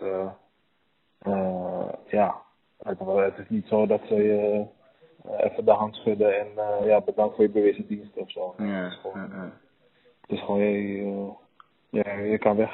Simpel. Ja, gewoon heel easy eigenlijk. Ja. Ja, en toen werd het dus Boluspor, waar je dan eerste seizoen volgens mij 20 goals topscorer was geworden. Tweede seizoen was iets minder qua doelpunten, maar volgens mij is voor jouzelf... Oh ja. Maar dat was denk ik voor jouzelf wel persoonlijk gewoon prima, toch? Ja. Nou, ik moet zeggen, ik heb voordat ik hier naartoe kwam met Boluspor, mijn hoogste aantal was 12. Mm-hmm. En toen kwam ik op 20 en 16. Zijn gewoon, wat mij betreft, zijn dat gewoon goede nummers. Natuurlijk als spits wil je zoveel mogelijk scoren, maar ik ben wel sindsdien anders gaan denken en qua spits en alles. Ja. Weet je. Het is wel, je wordt ook volwassener, volwassener. Je wordt ook, zeg maar, je klimatiseert je een beetje aan alles. Ja. Dus vooral hier in Turkije als spits moet je gewoon scoren, klaar. Ja. Niet zo dat en ze geven je ook geen tijd. Ja. Je moet echt, je hebt 1 wedstrijd en als je 1 wedstrijd niet scoort, dan vraagt ze al waarom je hier bent. Wat je hier komt doen. Ja, wat kom je doen hier? En vooral omdat je zeg maar als buitenlander bent, Ja. dan verwachten ze nog meer van je. Ja, dan ligt dat verwachtingspatroon gewoon hoger. Ja, precies. Want anders hebben ze zoiets van, dan kunnen we ook een Turkse jongen er neerzetten. Ja.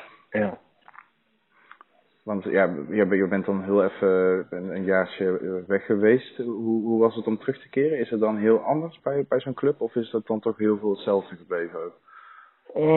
Nou ja, ik ken alle mensen hier natuurlijk nog. Op zich, die mensen zijn niet veranderd. Het zijn allemaal dezelfde mannen nog. Zelfs degene die zeg maar, we hebben zeg maar zo'n een thuisbasis zeg maar, waar op de club heb je zeg maar een soort kamers waar iedereen kan slapen en zo. Zelfs zeg maar, het bewaken daarvan die is niet veranderd. Mm-hmm. Dus ja, het voelt echt alsof ik, voor mijn gevoel alsof ik nooit weg heb geweest. Ja. Wat zeggen dat soort mensen dan tegen jou, bijvoorbeeld zo'n bewaker? Ja, sommigen zeggen van, hey, ben je er weer en leuk je weer te zien. En, het enige verschil is dat ik niet hetzelfde huis heb. Ze wilden me nog hetzelfde huis geven, maar die hadden ze helaas niet meer. Dus ja, ze wilden me echt een eigen huis geven. Of niet hetzelfde huis geven, maar ja. Die is, dat maakt niet uit. Er zijn genoeg huizen zat. Ja. Want wat dat betreft, ja, speel je nu al een tijdje in Turkije. Hoe gaat het wat dat betreft? Het 4e jaar volgens mij, als het goed is. Ja. Hoe is het voor jou om daar te leven en te wonen en gewoon met de mensen te spreken? Ja, voor mij dit voelt echt als thuis, weet je. Ik heb hier goede jaren gehad.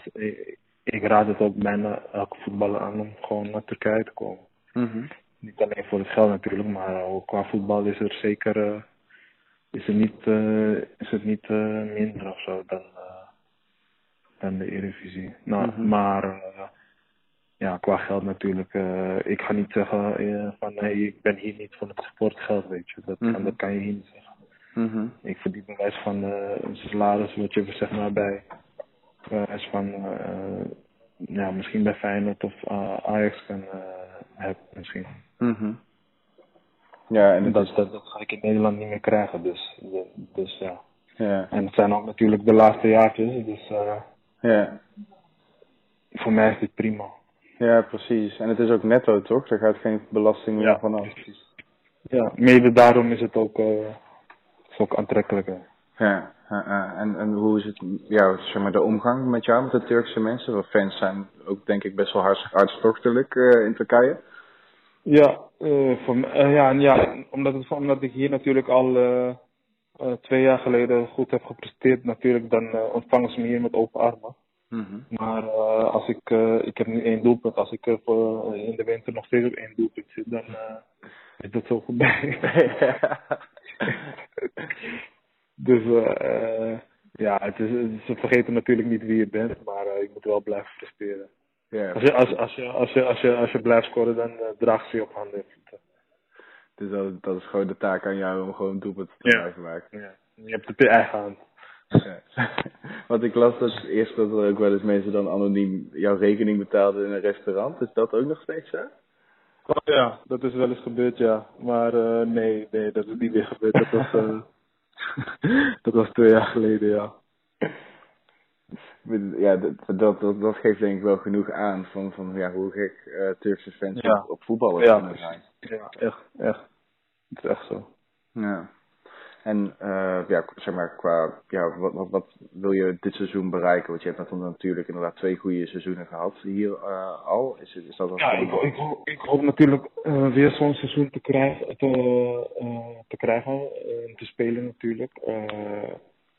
En natuurlijk misschien weer via de play-offs of misschien wel direct te promoveren. Mm-hmm. Dat is in principe het doel.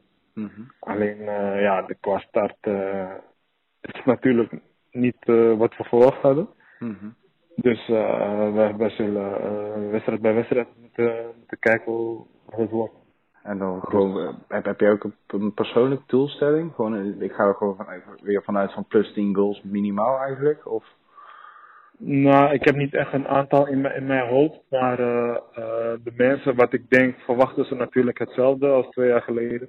Dus die verwachting probeer ik dan te voldoen, maar ik zet niet de extra druk op mezelf Nee. dat ik dat echt moet halen. Weet je.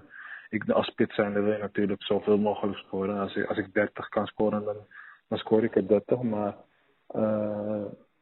als het minder is, dan maakt het mij niet uit. Ja, tuurlijk. Want wat dat betreft, je hebt ook 3 jaar ervaring op dit niveau. Ja, precies. Kan je ook iets Ik vertellen? heb ook altijd gezegd hier van, dat jaar dat ik 20 scoorde, als ik 10 had gescoord en we waren kampioen, dan had ik daar liever voor gekozen dan dat ik 20 had gescoord en geen kampioen. Mm-hmm. Nee, natuurlijk. Dat betreft blijft het een e-sport natuurlijk. Wat ik zei, je hebt er al 3 jaar op dit niveau op zitten. Kan je een beetje beschrijven hoe er in Turkije wordt gevoetbald en in hoeverre dat anders is dan in Nederland? Ik denk dat het hier vooral fysiek en op conditie het tactische gedeelte is niet echt. Wat ik denk, zoals Nederland, denk ik van. In Nederland is echt alles is echt zeg maar voetballend uit de problemen te komen. En dat heb je hier niet. Soms worden gewoon. Soms moet je ook de bal in de tribune trappen of wat dan ook. Weet je. In Nederland proberen ze is bal in de tribune trappen is misschien de laatste optie, zeg maar. Ja. En hier misschien de eerste optie. Ja. En dat is wel wat ik soms mis in Turkije. Tenminste hier op het tweede niveau. In het eerste niveau zie ik het soms wel anders hoor, op tv dan. Precies. Maar op het tweede niveau is het wel vooral fysiek en minder tactisch. Heel vaak 1-op-1, veel ruimtes. En als je een beetje goed nadenkt, goed vrij loopt, goed positie kiest, dan ben je zo vrij hier. In deze competitie. En waar wordt er dan op getraind? Is dat dan op vaste patronen of zo? Of? Nou, ik moet zeggen, sommige trainers die doen dat wel, patronen, sommige trainers doen dat weer niet. Ik moet zeggen dat deze trainer wel hij doet wel veel met patronen. Hij wil veel aanvallen van de zijkant voorzetten, een beetje een Nederlandse school. Back erover, voorzetten en afwerken, dat soort dingen, weet je. Mm-hmm. Dat zijn een beetje standaard. Gaat alles dan in het Turks? Ja, er is wel een vertaler, maar inmiddels versta ik ook wel een beetje wat. Ja, dat was eigenlijk mijn tweede vraag. Ja, dit lijkt me ook een moeilijke taal om aan te leren als je dat niet van huis uit hebt meegekregen. Ja, nou, als het over voetbal gaat, dan versta ik het wel. Maar als we het over andere dingen hebben, dan is het wel moeilijker te begrijpen. Maar op het veld versta ik wel het meeste. Ja, precies. En ik denk als je wordt uitgescholden, dan heb je het ook wel door. Ja, die woorden hoor je wel best wel vaak hoor. Ja, maar ik moet zeggen, er was één keer, er was een wedstrijd vorig jaar en er was één keer van de tegenstander was er een Franse man of zo volgens mij, die ook zoiets zei aan het schelden was in het Turks. Mm-hmm. En die kreeg toen een rode kaart, weet je. Ja, echt? Ja, die kreeg een rode kaart. Dat scheelde maar dus over. ik zei hem ook van ja, maar als je scheldt, waarom scheld je niet in het Frans of zo? Of in het Senegalees of ik weet niet wat die was. En, maar ja, op dat moment, hij speelde ook al een aantal jaren in Turkije. Dus hij kon dat niet geloven. Ja, daar komen er bepaalde dingen misschien sneller uit. Ja. Wat doe je dat zelf wel eens? Soms scheld ik ook wel hoor, maar doe ik het lekker in het Nederlands. Ja, precies. Dat is ook lekker makkelijk. Niemand die het verstaat. Ja, precies. Want daarover gesproken, je had natuurlijk eerst zat volgens mij Anko Jansen en Michel Tevreden zaten ook bij jou, hè, bij Bolu Sport. Ja, klopt. Is dat nu anders, nu zou weg zijn? Ik ben nu de enige Nederlander, ja. Ja. En er is nog 1 Braziliaan en 1 Nigeriaan. En dat was het voor de buitenlanders. We hebben 3 buitenlanders. 4, ja, er is nog eentje uit Kazachstan of zo. Ja. Maar ja, dat is een jonge speler. Dus ja, 3, 4 buitenlanders. Je mag er 6 hebben, volgens mij. Maar wij hebben er 4. Ja. Is het dan anders? Want volgens mij gingen jullie ook toen je eerst bij Bodyspoor zat best wel veel met elkaar om. Ja, klopt. Het is natuurlijk wel, wij gingen natuurlijk heel vaak met elkaar om. Ik had Kaflan, Anko, had je nog een Nederlands Turk, Alem Osteruk, die zit nu bij Southampton volgens mij. Sunderland. Of Sunderland, ja. En, dus ja, de Nederlandse groep was er wel. We konden wel gewoon Nederlands praten.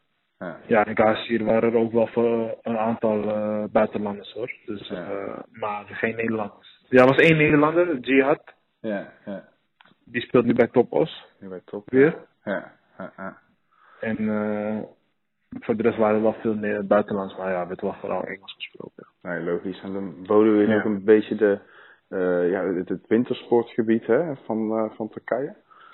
Ja, in Bolu. Ja, in Bolu. Ja. Ben je Bolu daar zelf een beetje van? Nee, nee, ik heb niks met de kou, maar ik heb niks in de kou. Nee, wat ze zeggen van, ze zeiden ook toen in mijn tijd hier in Bolu was ik het meeste die de meeste kleren aantrok tijdens training, zeg maar. Ja, dat precies. Dus ja, ik trok alles aan wat je maar kon aantrekken, want die kou hier is niet normaal, is echt niet normaal. Ja, hoe koud kan het worden? Ja, er was een keer, was het -18 en dikke sneeuw. Zeg maar 1 meter sneeuw of zo. Ik weet niet hoe wij die dag getraind hebben, maar we hebben getraind op het veld gewoon. Ja, echt? Je bent gewoon doorgegaan met voetballen? Ja, die Turken die gaan gewoon door hier. Zelfs met bliksem gaan ze gewoon door. Ja, echt? Ja man, ze gaan gewoon door. Maar ze zeggen van omdat Bolusport zo hoog zit of zo, wat dan ook. Ja. Dat de bliksem het niet raakt of ik weet het niet precies. Ze vertelt het allemaal in het Turks. Maar ja, wij Nederlanders, als het bliksem is, gaan wij gelijk naar binnen, wachten we even 10 minuten. Ja. En dan gaan we weer verder. Ja. Maar dat doen ze daar niet.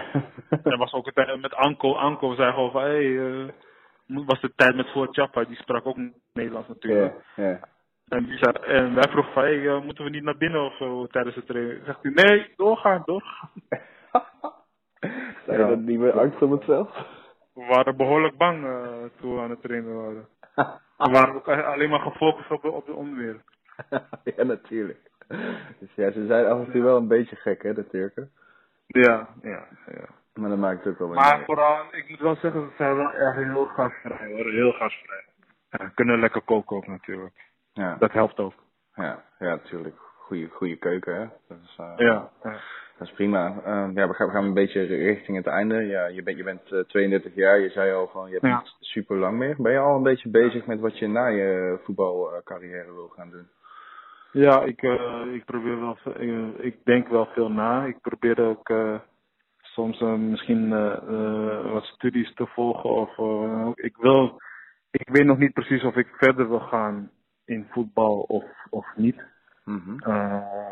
Dat zit ik er nog allemaal na te denken, maar ik wil in ieder geval wel een trainingsdiploma halen in ieder geval. Dat wil ik wel doen. Ja. En in Nederland dan? Of? Ja, in Nederland denk ik wel. Oké, want ik denk dat je dan, als je klaar bent in Turkije, dat je gewoon terugkeert in Amsterdam, toch? Ja, ik denk dat ik hier nog, ik heb nu een 2 jaar contract. En 2 jaar, misschien 3 jaar nog. En dan misschien, als het lichaam volhoudt, maar ja, voor mijn gevoel nu voelt het wel goed aan. Dus misschien nog 4 jaar, maar als ik dan terug kan gaan, dan ga ik wel terug, denk ik.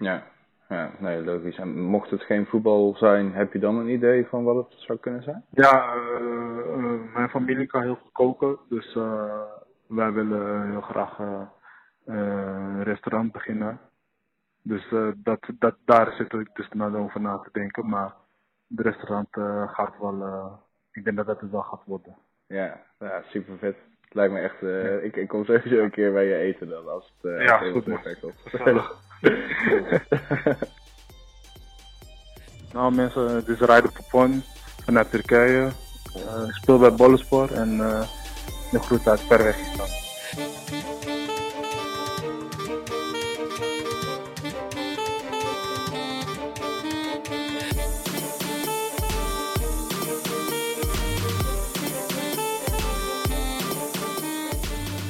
Koffers pakken. In deze rubriek gaan we in op de actuele transfers en transfergeruchten. Ook al doen we dat laatste natuurlijk liever niet. Want we willen alleen praten over overstappen die al helemaal in kannen en kruiken en beklonken zijn. En dat was zeker die van Selena Bab. Want de 24-jarige keepster was deze zomer eigenlijk nog gepresenteerd als kerstverse speelster van Apollon Ladies op Cyprus. Maar maakte, zoals gezegd, de transfer die we niet zagen aankomen. Zij is tegenwoordig speelster van het Spaanse Sporting Huelva, wat op het hoogste niveau in Spanje uitkomt. En omdat we daar het een en ander meer over wilden weten, belden we haar op. Hallo, met Selena. Hi Selena, je spreekt met Trevor Wagener van Wereldpot. Hi. Hi, hoe gaat het met je? Ja, goed. Ja, goed, dankjewel. Met jou? Ja, uiteraard goed. Want ja, we bellen elkaar vanwege je transfer naar Sporting Huelva. Nadat je eind juli transfereerde vanuit Roemenië naar Apollon op Cyprus. Want hoe is deze mooie overgang naar de Spaanse La Liga Femina tot stand gekomen?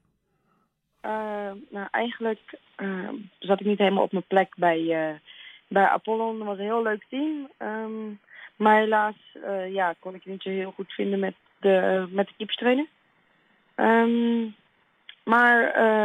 Ik heb het heel erg naar mijn zin gehad op Cyprus. Alleen, we gingen helaas niet door in de Champions League. Wat dus voor mij, dan zou ik een beetje in hetzelfde schuitje terechtkomen als in Roemenië. Dat de league wel wat minder was.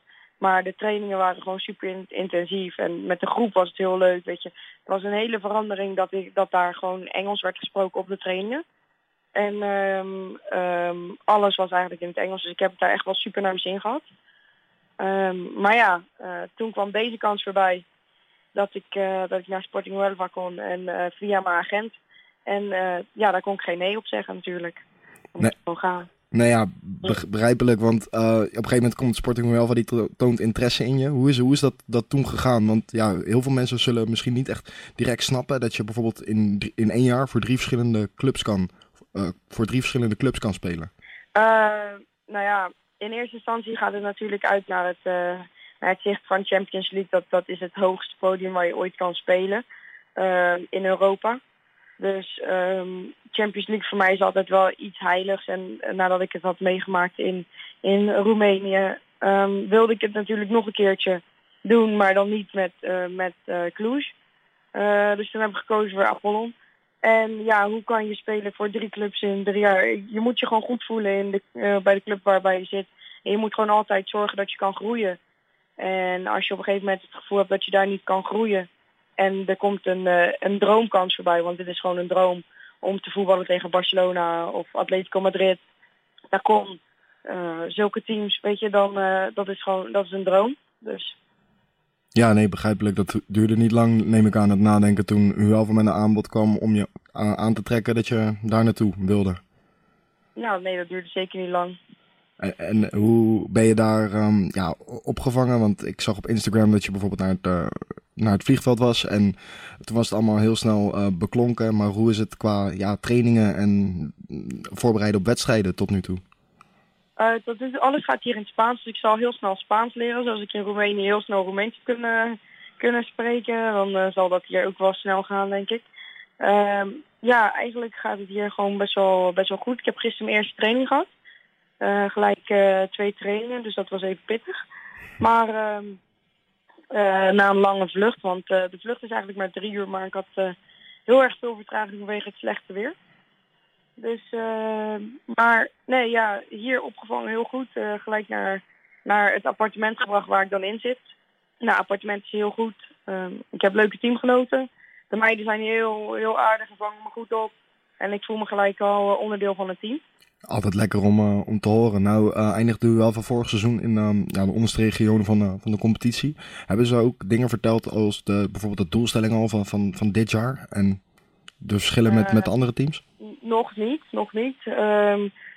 Ja, ze hebben het wel met het team verteld, maar met mij, ik moet nog, dit is mijn tweede dag hier op dit moment. Dus voorlopig zijn we nu eerst gefocust op de wedstrijd tegen Tacon morgen. Ja. En dan, en dan moeten we, dan zal het vanzelf wel naar voren komen. Nu staat de wedstrijd gewoon centraal. En dan moeten we kijken hoe het met mijn speelgerechtigheid zit. Of ik al morgen zou kunnen spelen of dat het een latere periode wordt. Dus nu is het best wel snel en hoe ze in Spanje altijd zeggen mañana. Nu moet het even rapido en dat mag misschien nog wel even duren. Dus afwachten dus. Ja, nog even afwachten is nog even spannend. Maar we zullen zien. Oké. We zullen vanzelf wel de doelstelling. Ik heb al een heel goed gesprek gehad met de keeperstrainer. Waar ik al heel erg tevreden over ben. Is met zijn mentaliteit. En daar is al een klik. Dus dat vind ik heel fijn. Dus dat geeft de burger moed, even spreekwoordelijk gezegd. Ja, precies. Oké, helemaal goed. Ja, want je klinkt er lekker nuchter onder. Ik kan begrijpen dat je er net bent, dus dat er nog heel veel op je af moet komen en geregeld moet worden. Maar moet je niet in de zevende hemel zitten? Een paar jaar terug speelde je nog bij Excelsior Barendrecht. Nou ja, toen een goede periode in Roemenië gehad, wat minder in Cyprus, om het zo maar te stellen. Dan speel je nou ineens in de Spaanse hoogste divisie. Ja. Ik kon het allemaal ook niet bevatten in eerste instantie. Ik dacht, wat is dit? Weet je het zeker? Weet je, zo weet ik het zeker. En dan, het was gewoon, tuurlijk wist ik het zeker. Zij wist het ook zeker. Zij zien mijn kwaliteiten en zij weten wat ik kan. En daarin zijn zij heel erg gecharmeerd van mij. Maar dat het feit dat ze zo gecharmeerd zijn van mij, dat moest ik wel even, dat moet nog steeds even landen, denk ik. Ik ben wel een heel nuchter persoon. Maar het is wel... Het is allemaal wel super, super vet wat er in zo'n korte periode is gebeurd. Dus je moet het vooral echt nog ook deels laten bezinken eigenlijk, als ik je zo hoor. Ja, ik had het met een oud teamgenootje van mij, die wenste mij succes op Instagram. En die had ik ook gezegd van wie had dat gedacht, hè? Toen was ik 15 jaar, was ik guppie, stond ik in dat doel. Ik zeg, wie had dat gedacht dat ik dan van Barendrecht naar dit zou gaan? En toen zei ze van wij zagen wel al dat je dat in je had. En wij zagen al wel dat je echt dat je gemotiveerd was, genoeg gemotiveerd was om naar dit niveau te komen. Dus wij staan er niet van te kijken. En dat vind ik wel echt heel mooi en heel speciaal om te horen. Nee, logisch. En het sluit denk ik ook aan op wat je zei van dat het een droom is. Want je gaat in een paar jaar tijd van respectievelijk sportparken naar mooie stadions en nu waarschijnlijk overvolle stadions. Ja. Eigenlijk wel. Want ik heb dan gezien dat ze die wedstrijd tegen Atletico Madrid, dan verliezen ze net met 1-0. En dat is wel een beetje, was op een lullige manier. Dus dan verliezen en dan hebben wij zelf ook nog kansen. Weet je, in de laatste minuut. Als we die zouden doorkoppen, dan was het 100% doelpunt geweest. Ja. En dan kan je toch, dan speel je tegen de kampioen eigenlijk. En dat is wel heel speciaal om te zien. Nee, begrijpelijk. En nou ga je dus in Spanje spelen, waar ook andere Nederlandse dames aan het voetballen zijn. Maar maakt dat het ook niet bijvoorbeeld extra leuk? Dat je bijvoorbeeld denkt van, dan speel ik als ik tegen Betis speel, tegen misschien Merel van Dongen, tegen Barcelona, tegen Lieke Martens en Stephanie van der Gracht. Heb je dat ook een beetje afgewogen zo? Ja. Nou ja, natuurlijk. Dat kwam later binnen. Eerst teken je. Dat gaat natuurlijk, daar gaat al heel veel spanning over zitten. Ik wil niet zeggen stress, maar het is wel echt gewoon gezonde spanning en je bent een beetje nerveus. Ja. Dus dan denk je daar eerst aan en dan heb je eindelijk je handtekening gezet, stuur je alles in. Dan is dat geregeld en dan ga je denken, oké, wacht even, ik ga wel tegen de grote namen van het Nederlands elftal ook voetballen. En dan, dus dat speelt zeker mee. En dat is eigenlijk nog leuker als je dan daadwerkelijk ook wat kan veranderen. Als ik bijvoorbeeld als Lieke Martens speelt en ik zou een bal van haar kunnen stoppen, dan is dat natuurlijk ook al fantastisch. Ja. Dus nu wordt dat gewoon een ding waar je gaat op gaat focussen. Ja, en dat lijkt me ook een heel ander besef als je op een heel ander podium speelt eigenlijk. Want je speelde in Roemenië natuurlijk al, oké, het niveau is misschien ietsje minder, maar wel gewoon bij een topploeg. Nou ja, Apollo was een topploeg, ook was dat van korte duur. Ja. En nu sta je echt volop in de schijnwerpers. Ja, eigenlijk wel, hè? Ja, hartstikke leuk, Selena. En nogmaals, vanuit onze kant heel veel succes. Met deze nieuwe stap, met al het nieuws wat op je af gaat komen. En hartstikke bedankt dat je heel even met ons wilde praten. Ja, geen probleem. En dankjewel.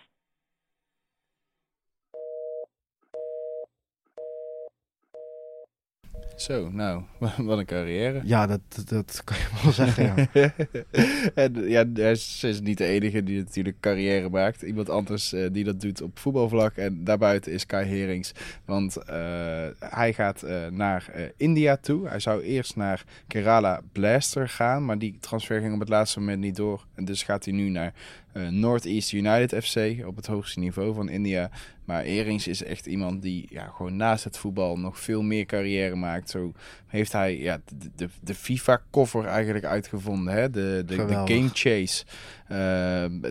Het is een koffer waarin een PlayStation zit, zodat je overal ter wereld kan FIFA spelen. Dat is een beetje het idee van die koffer. En wie zijn zijn klanten dan? Ja, hij zei bij Vice volgens mij, toen stond dan in één keer El Messi op mijn bankafschrift. En dat is toch wel vet.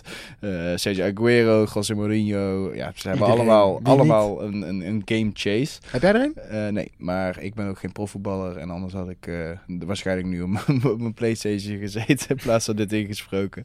Kai Herings, ik bedoel, misschien dat die game chase naar India wil brengen. Het kan allemaal. Ik vind het in ieder geval een fantastische stap om nog even iets van zijn voetbalcarrière te maken. Ik bedoel, hij is toch al 29 en hij heeft voor 2 jaar getekend. Nou, gaat er in India waarschijnlijk ook wel genoeg bijschrijven op zijn bankrekening. En ondertussen gaan heel veel voetballers die blijven maar overschrijven. Hè? John Terry, noem ze allemaal maar op. Het is een heel mooi voetbalverhaal naast het voetbal. En dat is altijd leuk om te lezen. Ja, en wat een geweldige markt. Die zul je vast wel in India ook hebben. Gaan we naar de volgende transfer. Dan moeten we eigenlijk iets noordelijker zijn dan India.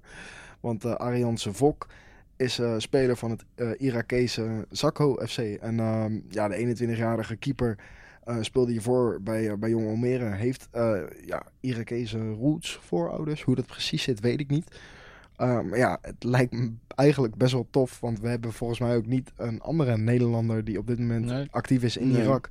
Als je daar vandaan komt of daar in ieder geval een binding mee hebt, dat je daar op het hoogste niveau kan spelen. Als je niet bij Jong Almere echt aan de bak komt, laat staan bij Almere City in het eerste komt.